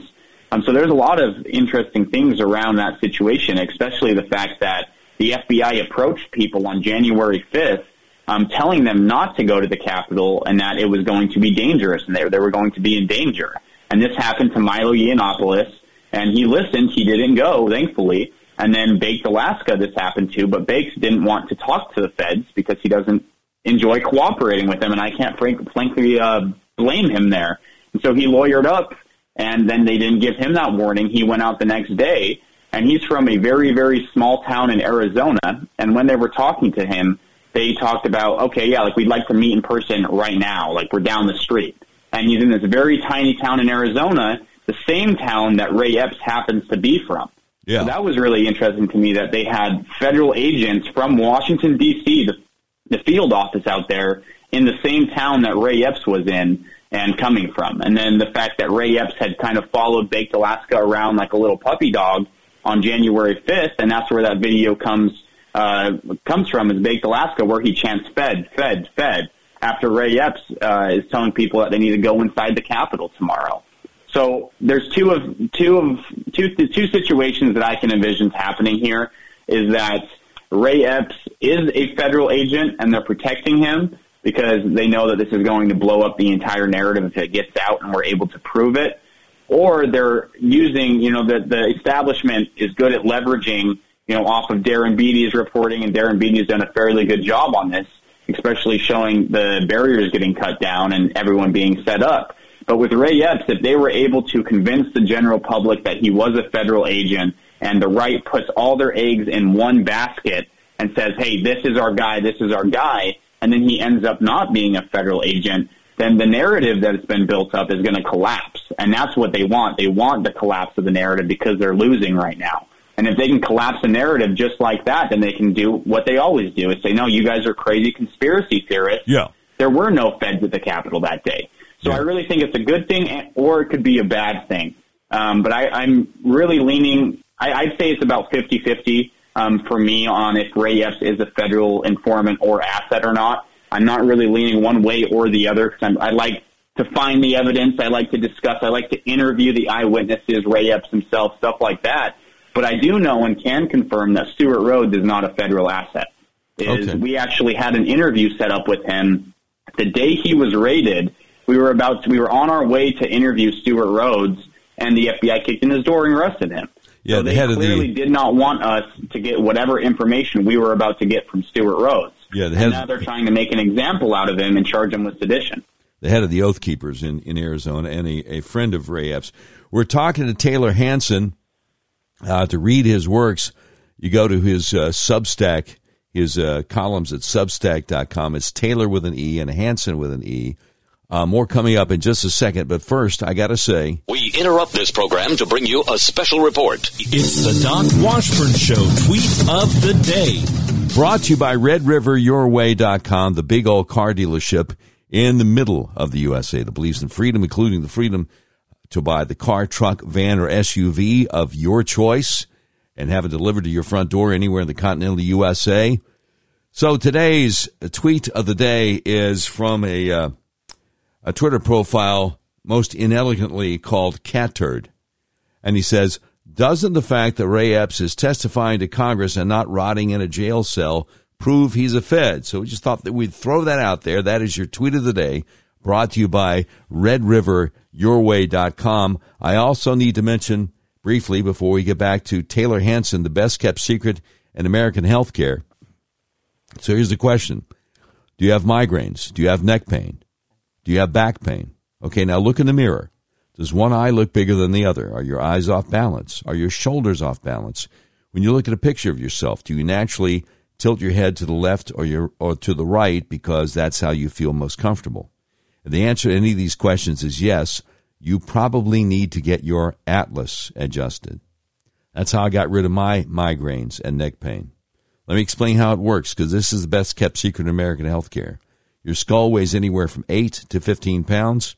It rests on the top bone of your spinal column, the atlas, which only weighs 2 ounces, so it's really easy for your atlas to get out of alignment. If it does, your whole spinal column can get kinked up like a chain, restricting your central nervous system's ability to send impulses to the rest of your body.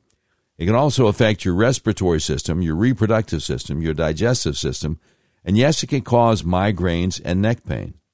Now, if you're in the central Arkansas area, do yourself a favor, call my friends at the Arkansas Upper Cervical Center at 501-279-2009 for a free consultation to see if you need to get your atlas adjusted. If you're outside central Arkansas, so you have people listening from all over the country, all 50 states, go to their website, turnmypoweron.com, click on the tab that says Find a Doctor to see if you can find a doctor close to where you live.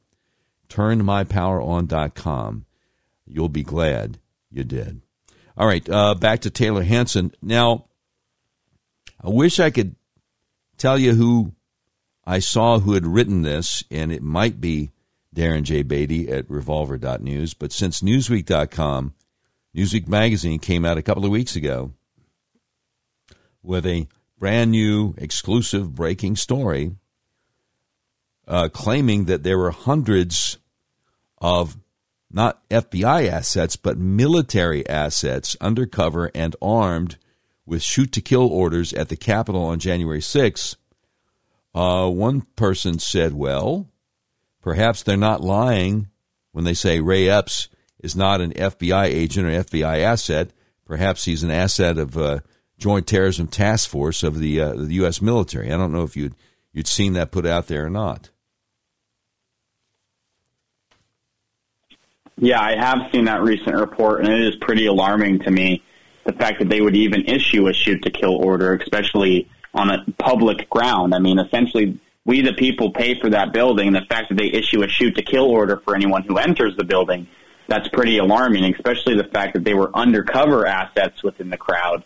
It really seems like they planned that event to be a really high casualty event that day. And one thought that went through my brain as I entered the Capitol is, I mean, they could realistically close these doors right now and shoot everyone inside this building, and no one would ever know, because they could successfully do it to every single person in there. I mean, media personnel, protesters, anything you want to call them, and no one would ever have any idea. And that's really what I think they were probably looking for that day. Is we know that they denied the 10,000 National Guard that Trump issued on multiple occasions, and that they had the intelligence prior. They knew what was going to happen, and they've talked about this in the Congress hearings with the January 6th committee. Yeah. Is the United States Capitol Police, they had their intelligence, and Metropolitan, they had the intelligence to know what was going to take place, but they just didn't act on it. And it seems like they didn't act on it for a reason, is because they wanted that shoot-to-kill order to really take place that day.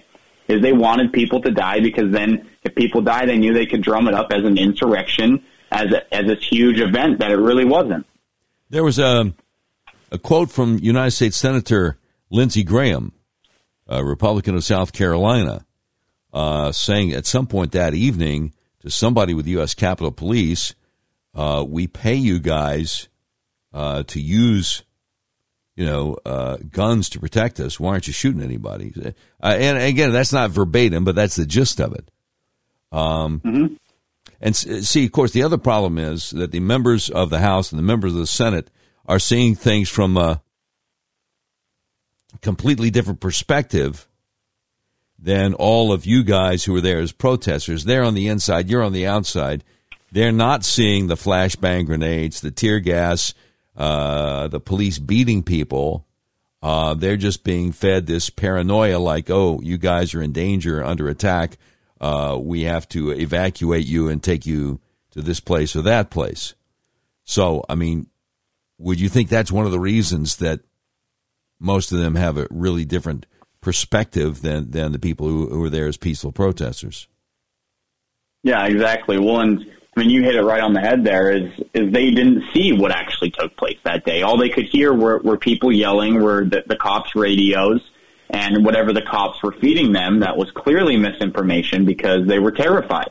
And there was no reason to be terrified, because it was a mostly peaceful crowd that was coming inside that building that was let into the building by the police. So it really just reeks of one huge setup. And I mean, these congressmen that continuously still push this narrative after, a year, and they know that they've watched the security footage, they've seen the police instigate, they've seen them attack the crowd and really explode it into what it was and what took place. But then they still push this narrative of they were terrified. I mean, AOC is a perfect example of this. She wasn't even in the Capitol building, and she said that she thought she was going to die. And she still pushes this narrative. And because they know that they have to push this narrative to keep the public, at least those that subscribe to, their propaganda, because that's what it is at this point, is to keep them calm and to keep them believing in this false narrative that it was an armed insurrection. And now they've kind of switched the terminology a little bit and transferred over to being a riot. But then every once in a while, you see that they get a few more prosecutions, they charge someone with sedition, and they get a little bold again, and then the media starts calling it an insurrection, and then they'll move back to calling it a riot, and they'll come back to calling it an insurrection, depending on how their prosecutions are doing. So they're really just trying to drum this narrative up, and every single congressman that was in that room there that day is guilty of it. None of these congressmen have been honest about what took place that day, other than Marjorie Taylor Greene, Matt Gaetz, and Paul Gosar especially. Paul Gosar has been working, day and night to discover what actually took place this day, is because if Americans were murdered by a federal police force while they were peacefully protesting and using their First Amendment God-given rights, that's a problem. And that's exactly what they don't want to get out. And as you mentioned, Louis Gohmert out of Texas. But I may shock you with something here, but I'm guessing the overwhelming majority of members of the U.S. House and U.S. Senate, both parties, have not had the intellectual curiosity, have not had the inclination to even look at the videos that you and I have seen. I think they have other things in mind. They have other priorities, and it just doesn't come up on their radar screen, and they think we're all a bunch of knuckleheads. I'll give you an example of just how much of a bubble a lot of these people are in. Do you remember the Anthony Weiner scandal? He was married to a close aide of Hillary Clinton, and he was U.S. representative. His district was in New York City. And unfortunately, he had a penchant for sending lewd photographs of himself by Twitter to underage females. And he made the mistake of sending one out on open Twitter instead of as a private message, a DM as they would call it. And Andrew Breitbart happened to catch it, and it became a big scandal. And it was nationwide news. All right, so I had a friend who was chief of staff for a United States congressman from Florida. And I ran into him 4 days after the Anthony Weiner scandal broke, and I asked him about it. And I got his eyes glazed over. He had no idea what I was talking about. And it was a scandal of a sitting member of the U.S. House. And he was chief of staff for a different party, albeit Republican, for a member of the U.S. House from Florida. And he didn't know what I was talking about. So, and I've asked sitting members of the U.S. House questions when interviewing them about stuff in the news, and they didn't know what I was talking about. These people really are in a bubble, and I wouldn't doubt that a majority of them believe that there were some violent people among the pro-Trump protesters and the Capitol Hill and Metro Washington, D.C. police did a good job that day, and they're just not interested in hearing. They can't imagine that there's no other side to it. I'm saying Republicans and Democrats. So I think to assume that they've all watched the videos that we've watched and are just being that flagrantly cynical is assuming a lot, because I think a lot of these people just, what's to talk about? Well, they're lazy, and that's the thing is they already have a media narrative painted for them. Right. They just have to go with the narrative, and it makes their job a million times easier. And I was actually really disappointed, and a lot of people didn't really pick this up, but Governor Ron DeSantis actually put out a statement on January 6th, basically commemorating the officers that fought that day, and so they fought bravely. And essentially, voicing open support for the officers that killed people that day. So I was really disappointed in that, and that didn't get nearly as much coverage, I feel like. But, I mean, the fact that we have Governor Ron DeSantis that, everyone looks up to on the right, that they see as, a future president potentially coming out and supporting these murderers, it's really alarming. Well, number one, he had been a member of the U.S. House before he ran for governor. And there were probably police officers in Capitol Hill who he got along with famously. Maybe not Officer Dunn, maybe not Officer Morris, maybe not Officer Gunnell, but who knows? He could have been familiar with Sicknick and thought he's a good guy, thought other ones were good guys. But he went with the establishment media narrative that day, and I don't think the narrative of what actually happened was immediately available. I wonder if he has changed his tune since January 6, 2021. I don't know, because I didn't realize he said that on that day. This was actually, from my understanding, was on the anniversary. So it was this year that he stated that. Well, that'd be bad. Yeah, so that's why I was pretty alarmed when I saw it, because, I mean, being America's governor, he would at least have put a little bit of time and resources into understanding what actually took place on January 6th, especially when he's constantly coming under attack for it. Yeah, that's outrageous. Yeah, I didn't realize that. That's on the 1-year anniversary. That would be horrible. But let me go back. I'm sorry. Go ahead. It was just in time to replicate Merrick Garland's. It was after his presser, and that's exactly what Ted Cruz did, and DeSantis hopped on board, and a lot of other congressmen did too. Is right as Merrick Garland put out his new talking points, still calling people terrorists, saying that we're going to really crack down on anybody that, was there that day. They didn't even have to go inside the Capitol, but anyone that was there. And that's when you had all these congressmen come out in support of the Capitol Police. So it really seems like they're being threatened, honestly, at this point. It's saying, hey, you guys need to go with this official DOJ narrative, or we're going to prosecute you, too. You're going to be involved in what took place on January 6th. And we've seen them threaten Marjorie Taylor Greene with that, Lauren Boebert, especially Paul Gosar and Matt Gaetz, is they don't want them talking about what actually took place on January 6th. And I really think the DOJ and, Merrick Garland, they're really trying to pull a power move on the rest of these sitting congressmen because they don't want them spreading the truth. They want them to buy into this is a white supremacist insurrection that took place at the United States Capitol. And it's just not true. Yeah, when I heard Ted Cruz say what he said, calling it a violent terrorist attack on the Capitol, I just thought, okay, maybe he's trying to send a signal to Merrick Garland's DOJ. Hey, look, I'm towing the line here. You don't need to come for me just because I objected to electors on that day. Exactly. Well, that's really what's taking place, it seems like. And then you have, Ted Cruz immediately backtrack on it. And Ted Cruz is a master of words. He's a lawyer. He's a constitutional lawyer. Every word that he uses, he knows exactly what it's for and exactly why it's placed there. So he 100% intentionally was just spewing Merrick Garland talking points so they didn't end up coming for him. And I really think he was just covering his own butt here. Yeah. I just checked Ron DeSantis's. I checked his Twitter feeds, both of them as a private citizen and as a governor. I don't see anything about January 6th. But what we do have is him answering a question from a reporter about January 6th on the anniversary. This is about a minute 46. Can I play this and then we'll come back? Is that okay? Yeah, of course. Okay. All righty. Here we go.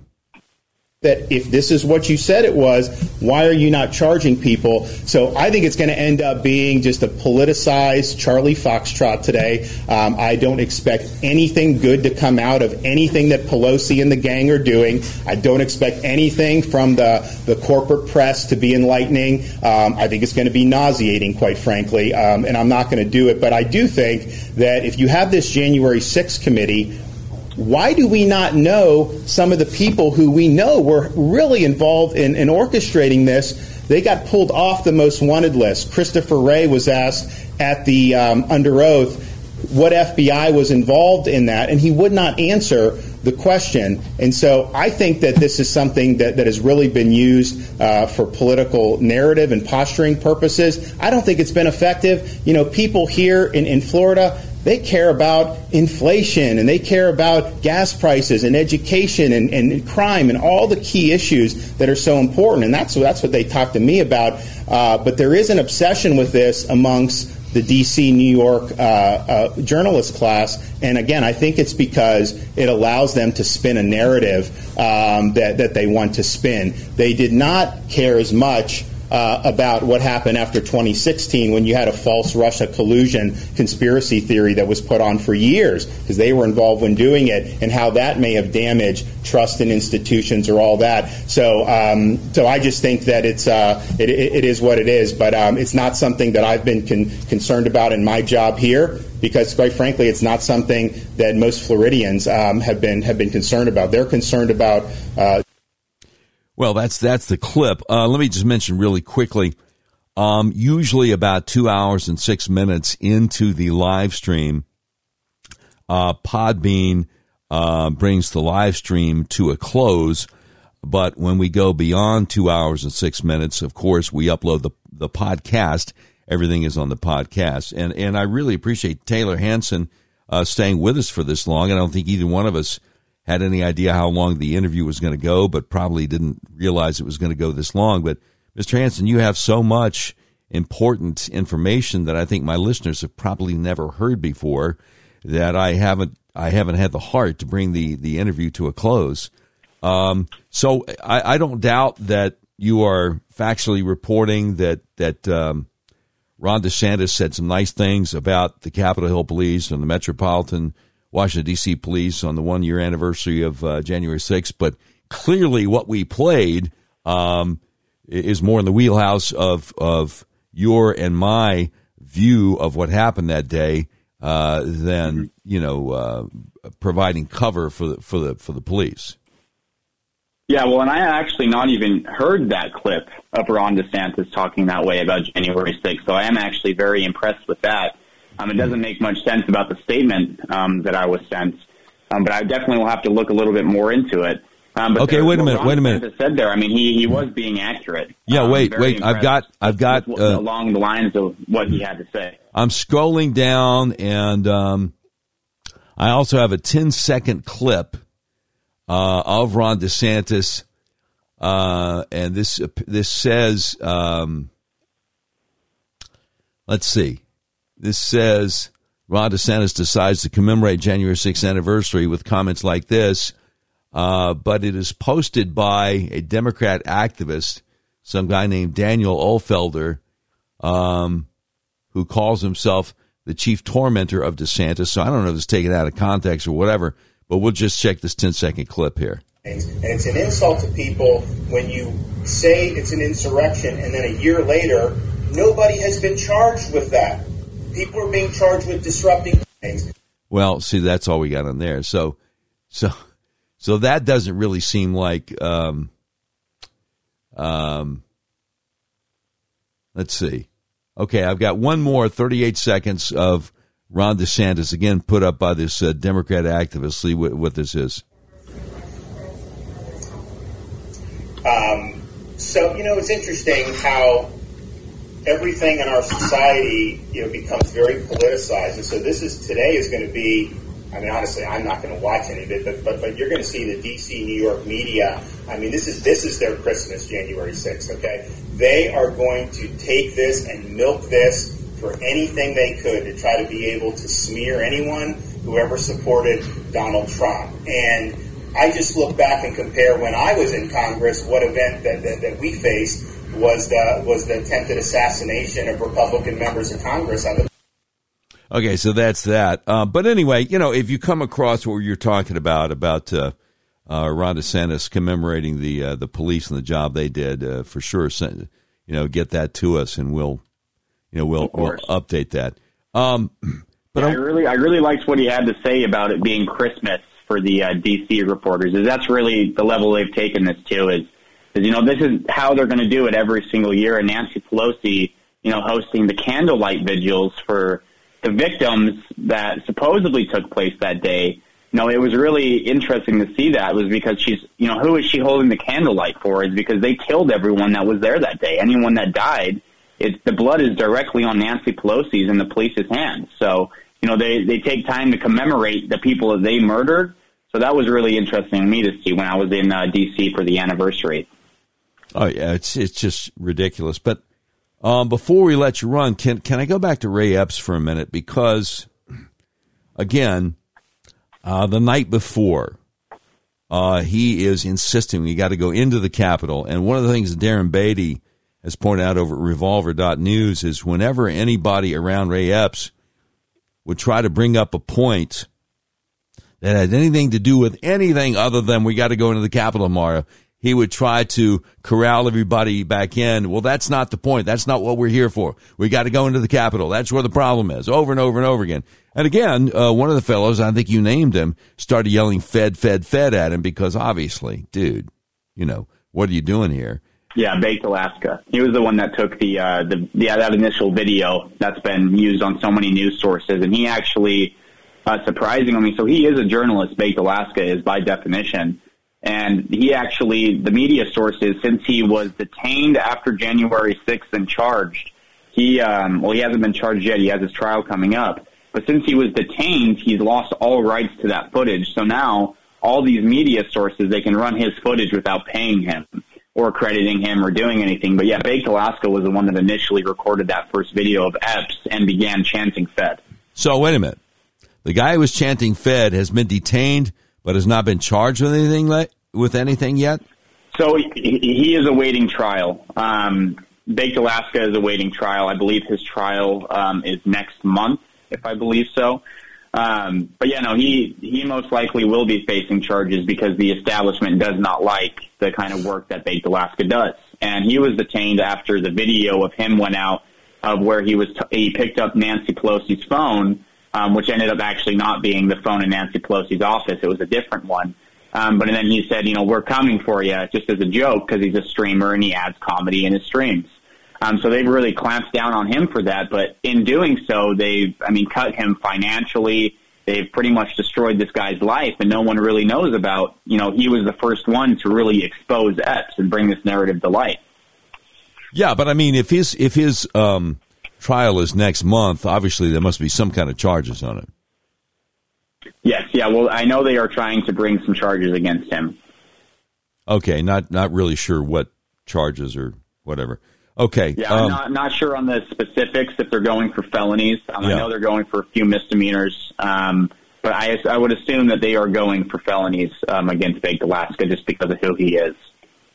Wow, and obviously that's the name he's known by online, not his real name. Yeah, I believe his real name is Tim Giannetti, if I'm correct. So, yeah. So I got to just ask, if Ray Epps is not some kind of federal asset, why is he doing what he's doing on January 5th and on January 6th and helping lead the charge over the barricades but not going into the building? And then why is he so circumspect when people find him? Why did the FBI have him on their most wanted list for January 6th for months until the media started reporting who he was, and then they memory hold him like never happened? Why, when the guys who found him in Arizona were confronted by the FBI a few days later, and the FBI was like, yeah, we don't know who you're talking about, why did U.S. Representative Rhino from Illinois, Adam Kinzinger, the other day say, oh, we already talked to him, he's not FBI? And now we find out, well, no, you're getting ready to interview him for the first time. There are just way too many things that don't add up here. Yep. Well, it really seems like they're running damage control, as they know that people are asking all the right questions about Ray Epps, and it's scaring them.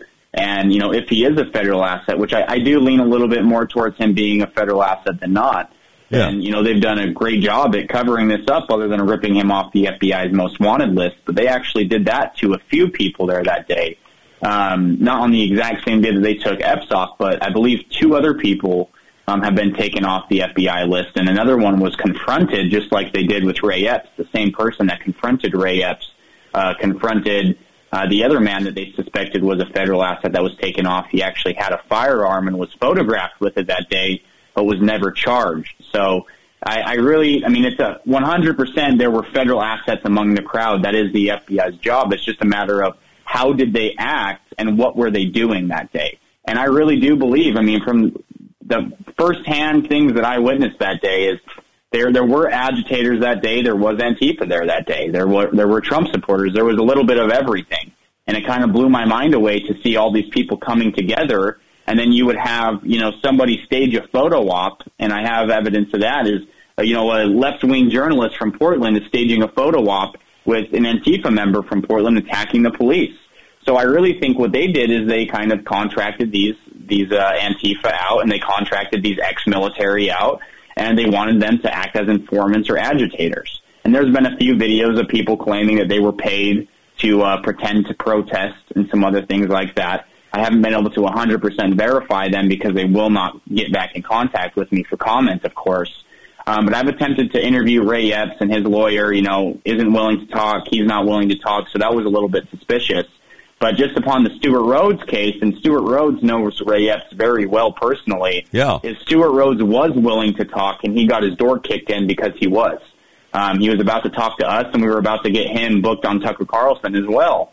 And then they raided him right as we were on the way to interview him. So I really think Stewart had some pretty damning information for us, either regarding regarding Ray Epps or regarding the commission. But it's clearly something that was worth raiding him and charging him with sedition for after they had left him alone for over a year. Well, yeah, it's just the thing with Ray Epps. That's the reason so many of us believe he's some sort of federal asset, because if he wasn't, he would have been arrested a long time ago because he's all over video there, you know. And for that matter, you know, what about the guys on video that were in the Darren J. Beatty's Revolver.news article from a month or so ago? The people who are, their faces are clearly, plainly visible, taking down the barricades and the no trespassing signs way before the Trump speech is over. And then the one guy, looks like he's at least in his 50s, gets up on top of the scaffolding with a loudspeaker and just telling people, move it, come on, get in there. And he was yelling at people to fill the Capitol. Yeah, and the Biden DOJ doesn't seem to be interested at all in finding out who this is. You know? Exactly. Well, and that's the reality of it is there were federal agents there that day that were actively encouraging a riot, actively inciting a riot, and being violent themselves. It's just a matter of proving it. And that's really where it gets down to the heart and grit, is because, you know, the FBI isn't ever going to admit that they had assets there. They will refuse to, as they don't really realistically have to answer to Congress when they're asked. You know, they just say, oh, we can't answer that. It's a part of an official investigation. And they've done this, you know, with Ruby Ridge, with Waco, with every single event that they've, you know, heavily been involved with tragedies, is they've just not commented. Right. Because they do not have any accountability, and no one is willing to hold them accountable because they're scared of these federal agencies, and they should be. These are terrifying federal agencies, and realistically, they like to call the American people, you know, domestic terrorists, but if there are any terrorists in our country, it's our three-letter agencies, as they commit and perpetrate the most terrorism out of anyone in the world. Yeah, no question about it.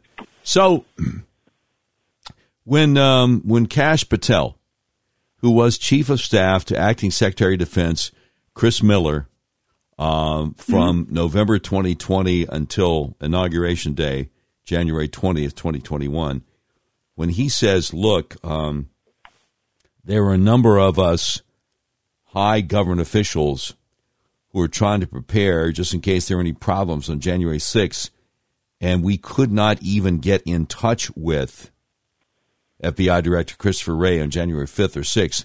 He was AWOL. What should that tell us? It should tell us that he was a little bit too busy doing something else regarding January 6th. That's the reality of it. Obviously he was away from his office and probably in Langley or somewhere along those lines, co-opting his plan with the military and with everyone else that took place in it. And, if he isn't willing to answer on January 5th or especially 6th, the day of, it really just shows colors that these people, they do not disclose the truth. They do not disclose anything about their operations, and they have everything to hide and everything to lose at the same time. Okay, now, for the listeners, Langley, of course, he's talking about CIA headquarters, Langley, Virginia. What should it tell us that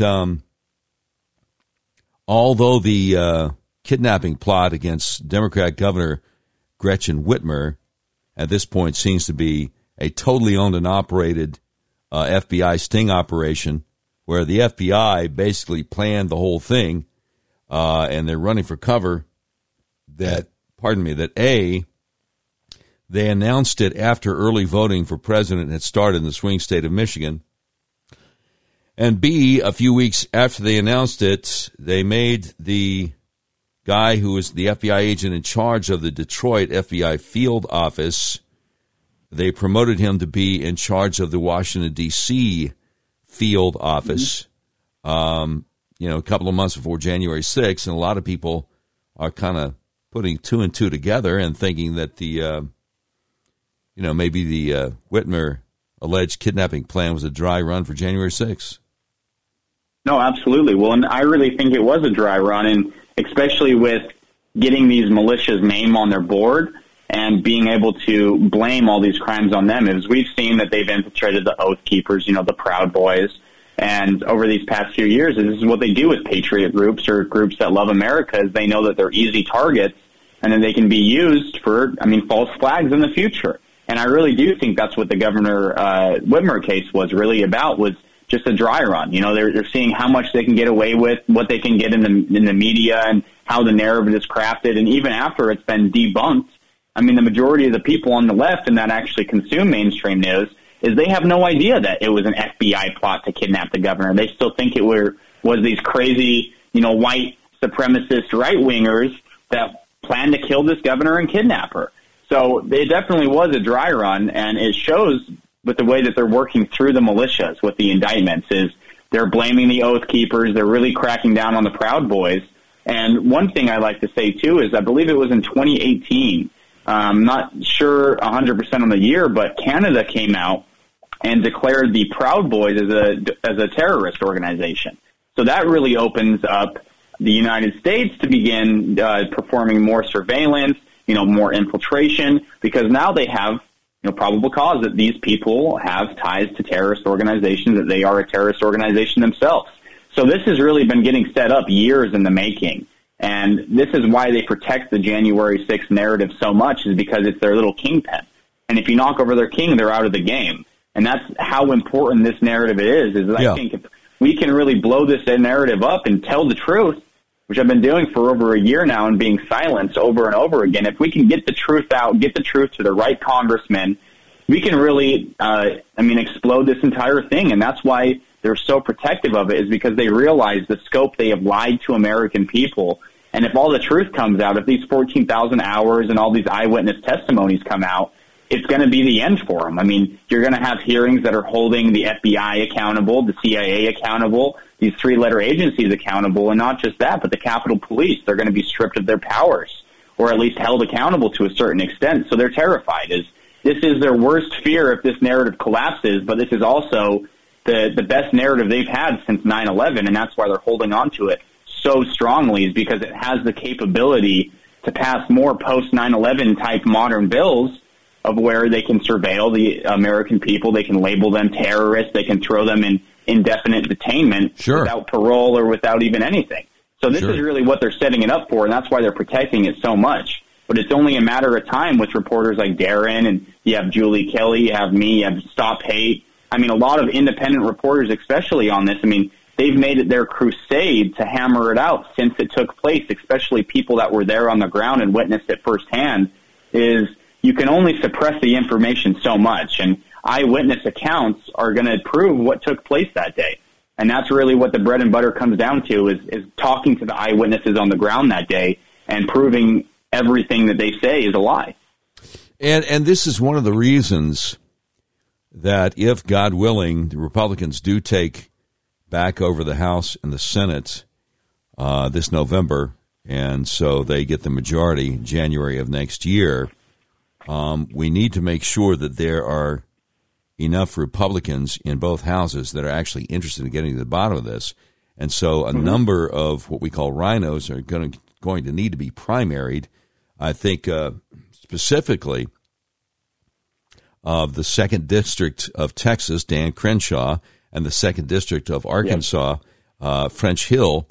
I had dinner with the communications director of a U.S. congressman sometime between election night and the end of the year. And I was talking about the fact the election was stolen. He said, look, Doc, Trump has had 50 cases go to court, and it's gone against him in every one of those cases. I said, okay, first of all, at that point, Trump had only done 3 cases. All the other cases were done by people who are trying to help Trump, people, allied to Trump, maybe the Republican Party of Pennsylvania or something like that, but Trump only had 3. I said, guess how many evidentiary hearings there were in court of those 50 cases? And he said, I'm afraid you're going to tell me. I said, yeah, none, 0. The courts ruled, well, you don't have standing, or it's a moot point, or whatever. Every one of those judges refused to have an evidentiary hearing. And so, again, this goes back to the bubble that these people in Congress are in, and their choices of who they want to listen to and who they think are reliable news sources. You got Kevin McCarthy, who is the minority leader and assumed to be the next Speaker of the House. The Republicans take the House back over, and he's renting a penthouse apartment from the Democrat pollster, Frank Luntz. Frank Luntz. Yeah. So, a lot of things are going to need to change, and just Republicans taking back over the Senate and the House is not going to be enough for our government to try to get to the bottom of this. Exactly. Well, and you really hit it on the head there, is saying that we need a primary almost every single one of these people. Is we have rhinos everywhere, and Dan Crenshaw is definitely one that needs to go, being a resident of Texas myself, especially after the most recent video of him that came out of him talking down to a little girl the way he did. I mean, he is not, none of these people really have our interests in mind. And when it really comes down to everything, is most of these people are in on it. Like you said, Kevin McCarthy sharing an apartment with Frank Luntz, a Democratic strategist, and, and a wordsmith, he is being fed his talking points from Frank Luntz directly and from the establishment. And that's what all these people are, the good majority of them. And we need real Americans to step up and run for Congress to challenge this, this sort of status quo and say, no, we're not going to take this anymore. We want truth. We don't want any narratives. We don't want to follow one media source. We don't want to do this.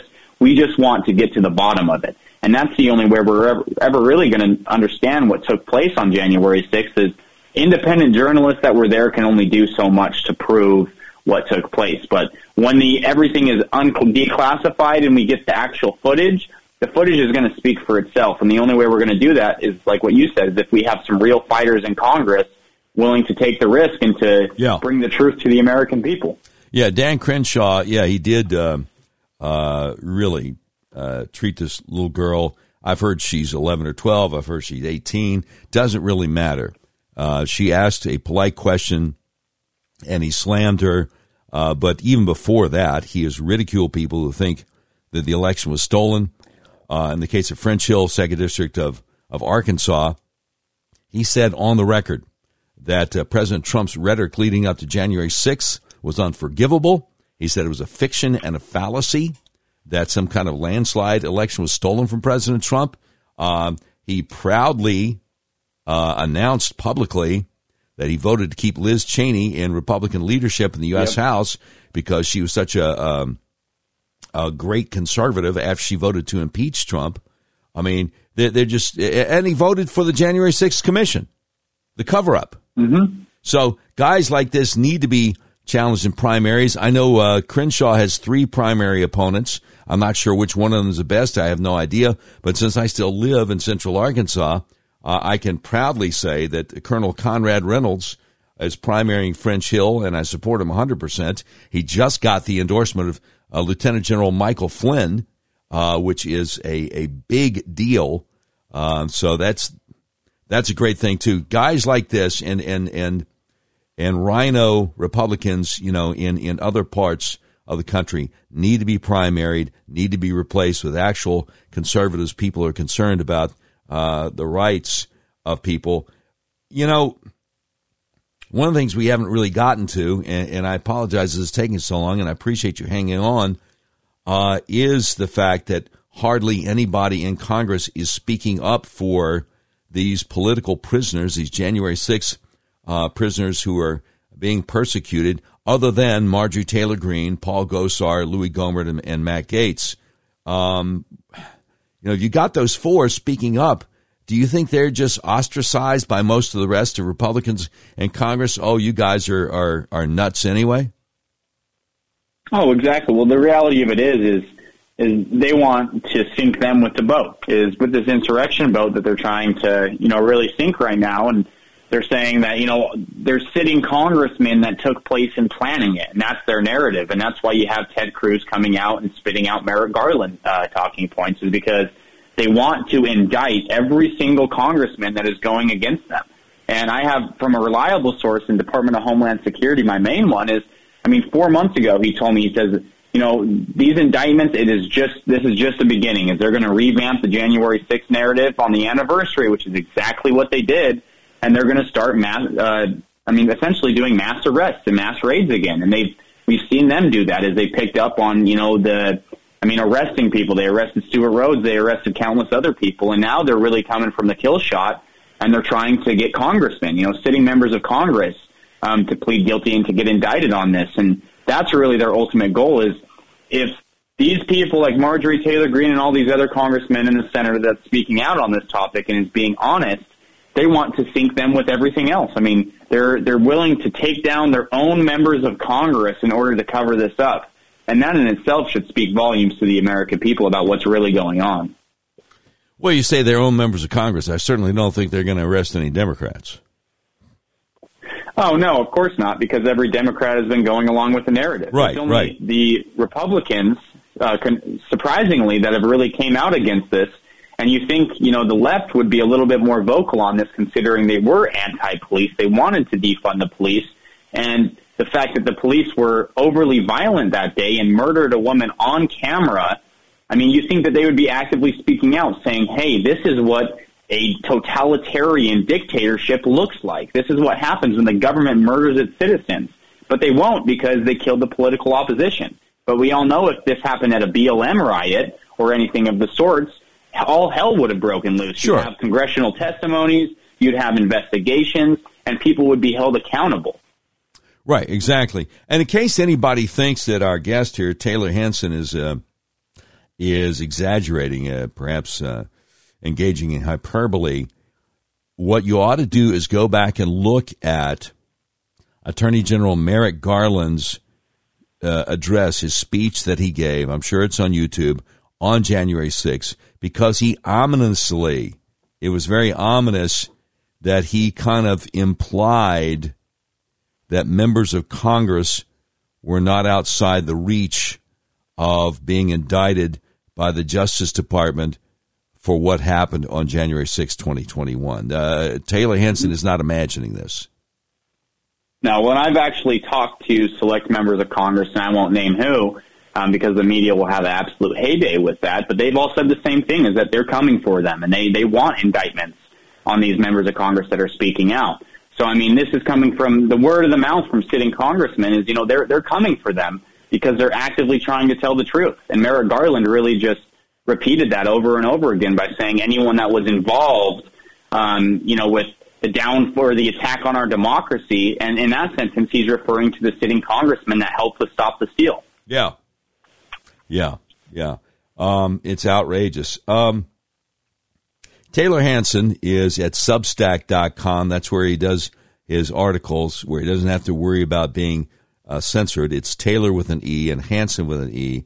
Before he lets you go, is there anything else that we haven't covered today that you think my listeners need to know?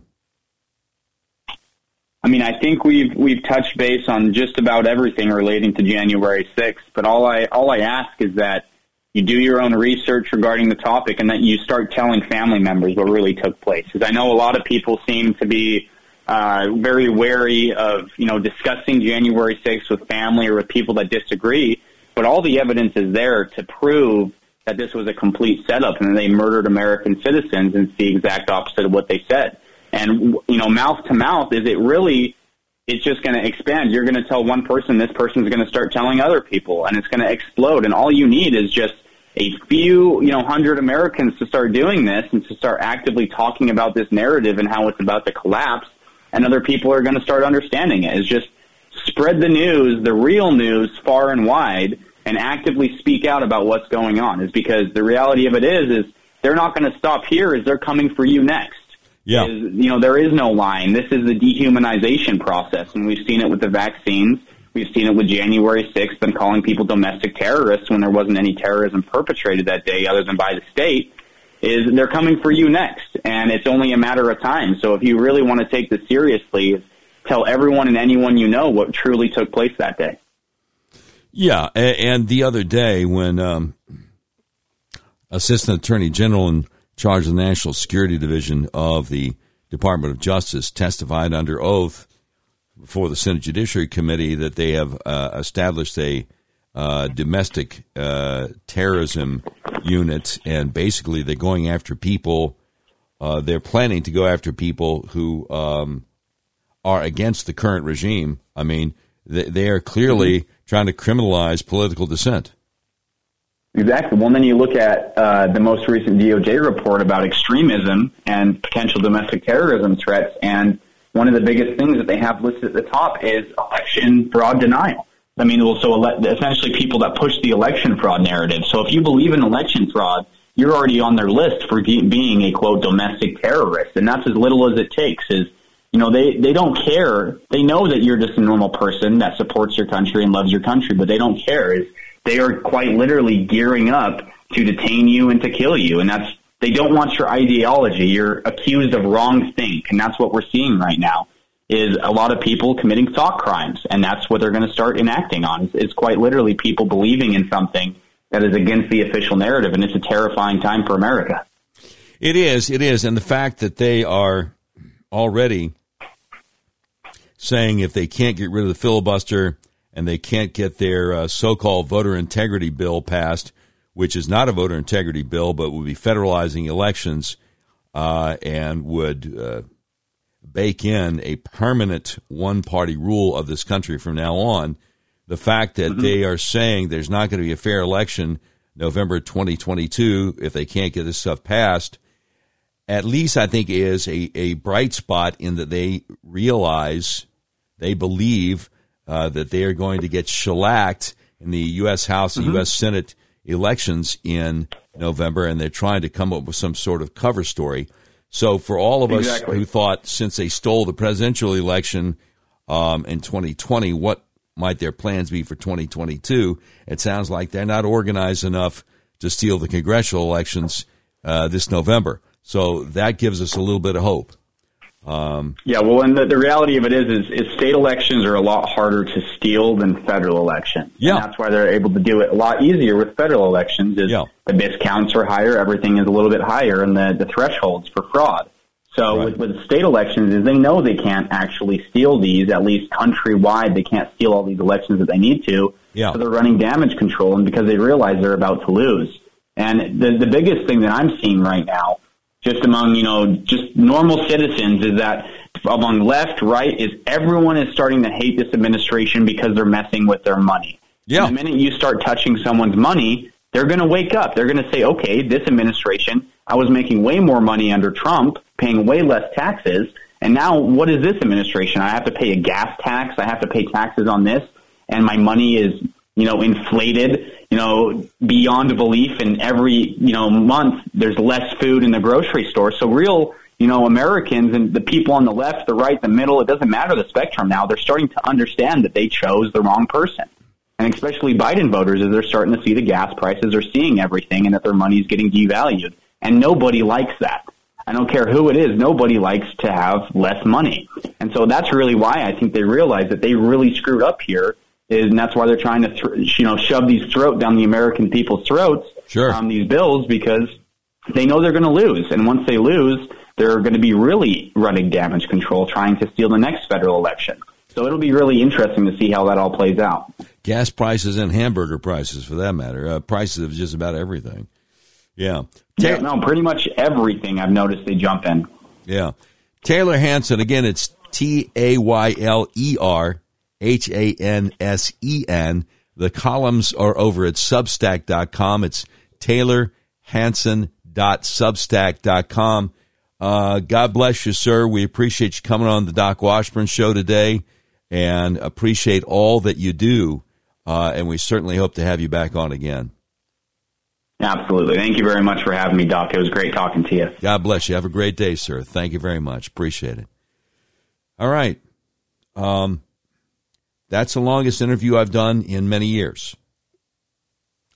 It might be the second longest interview I've ever done.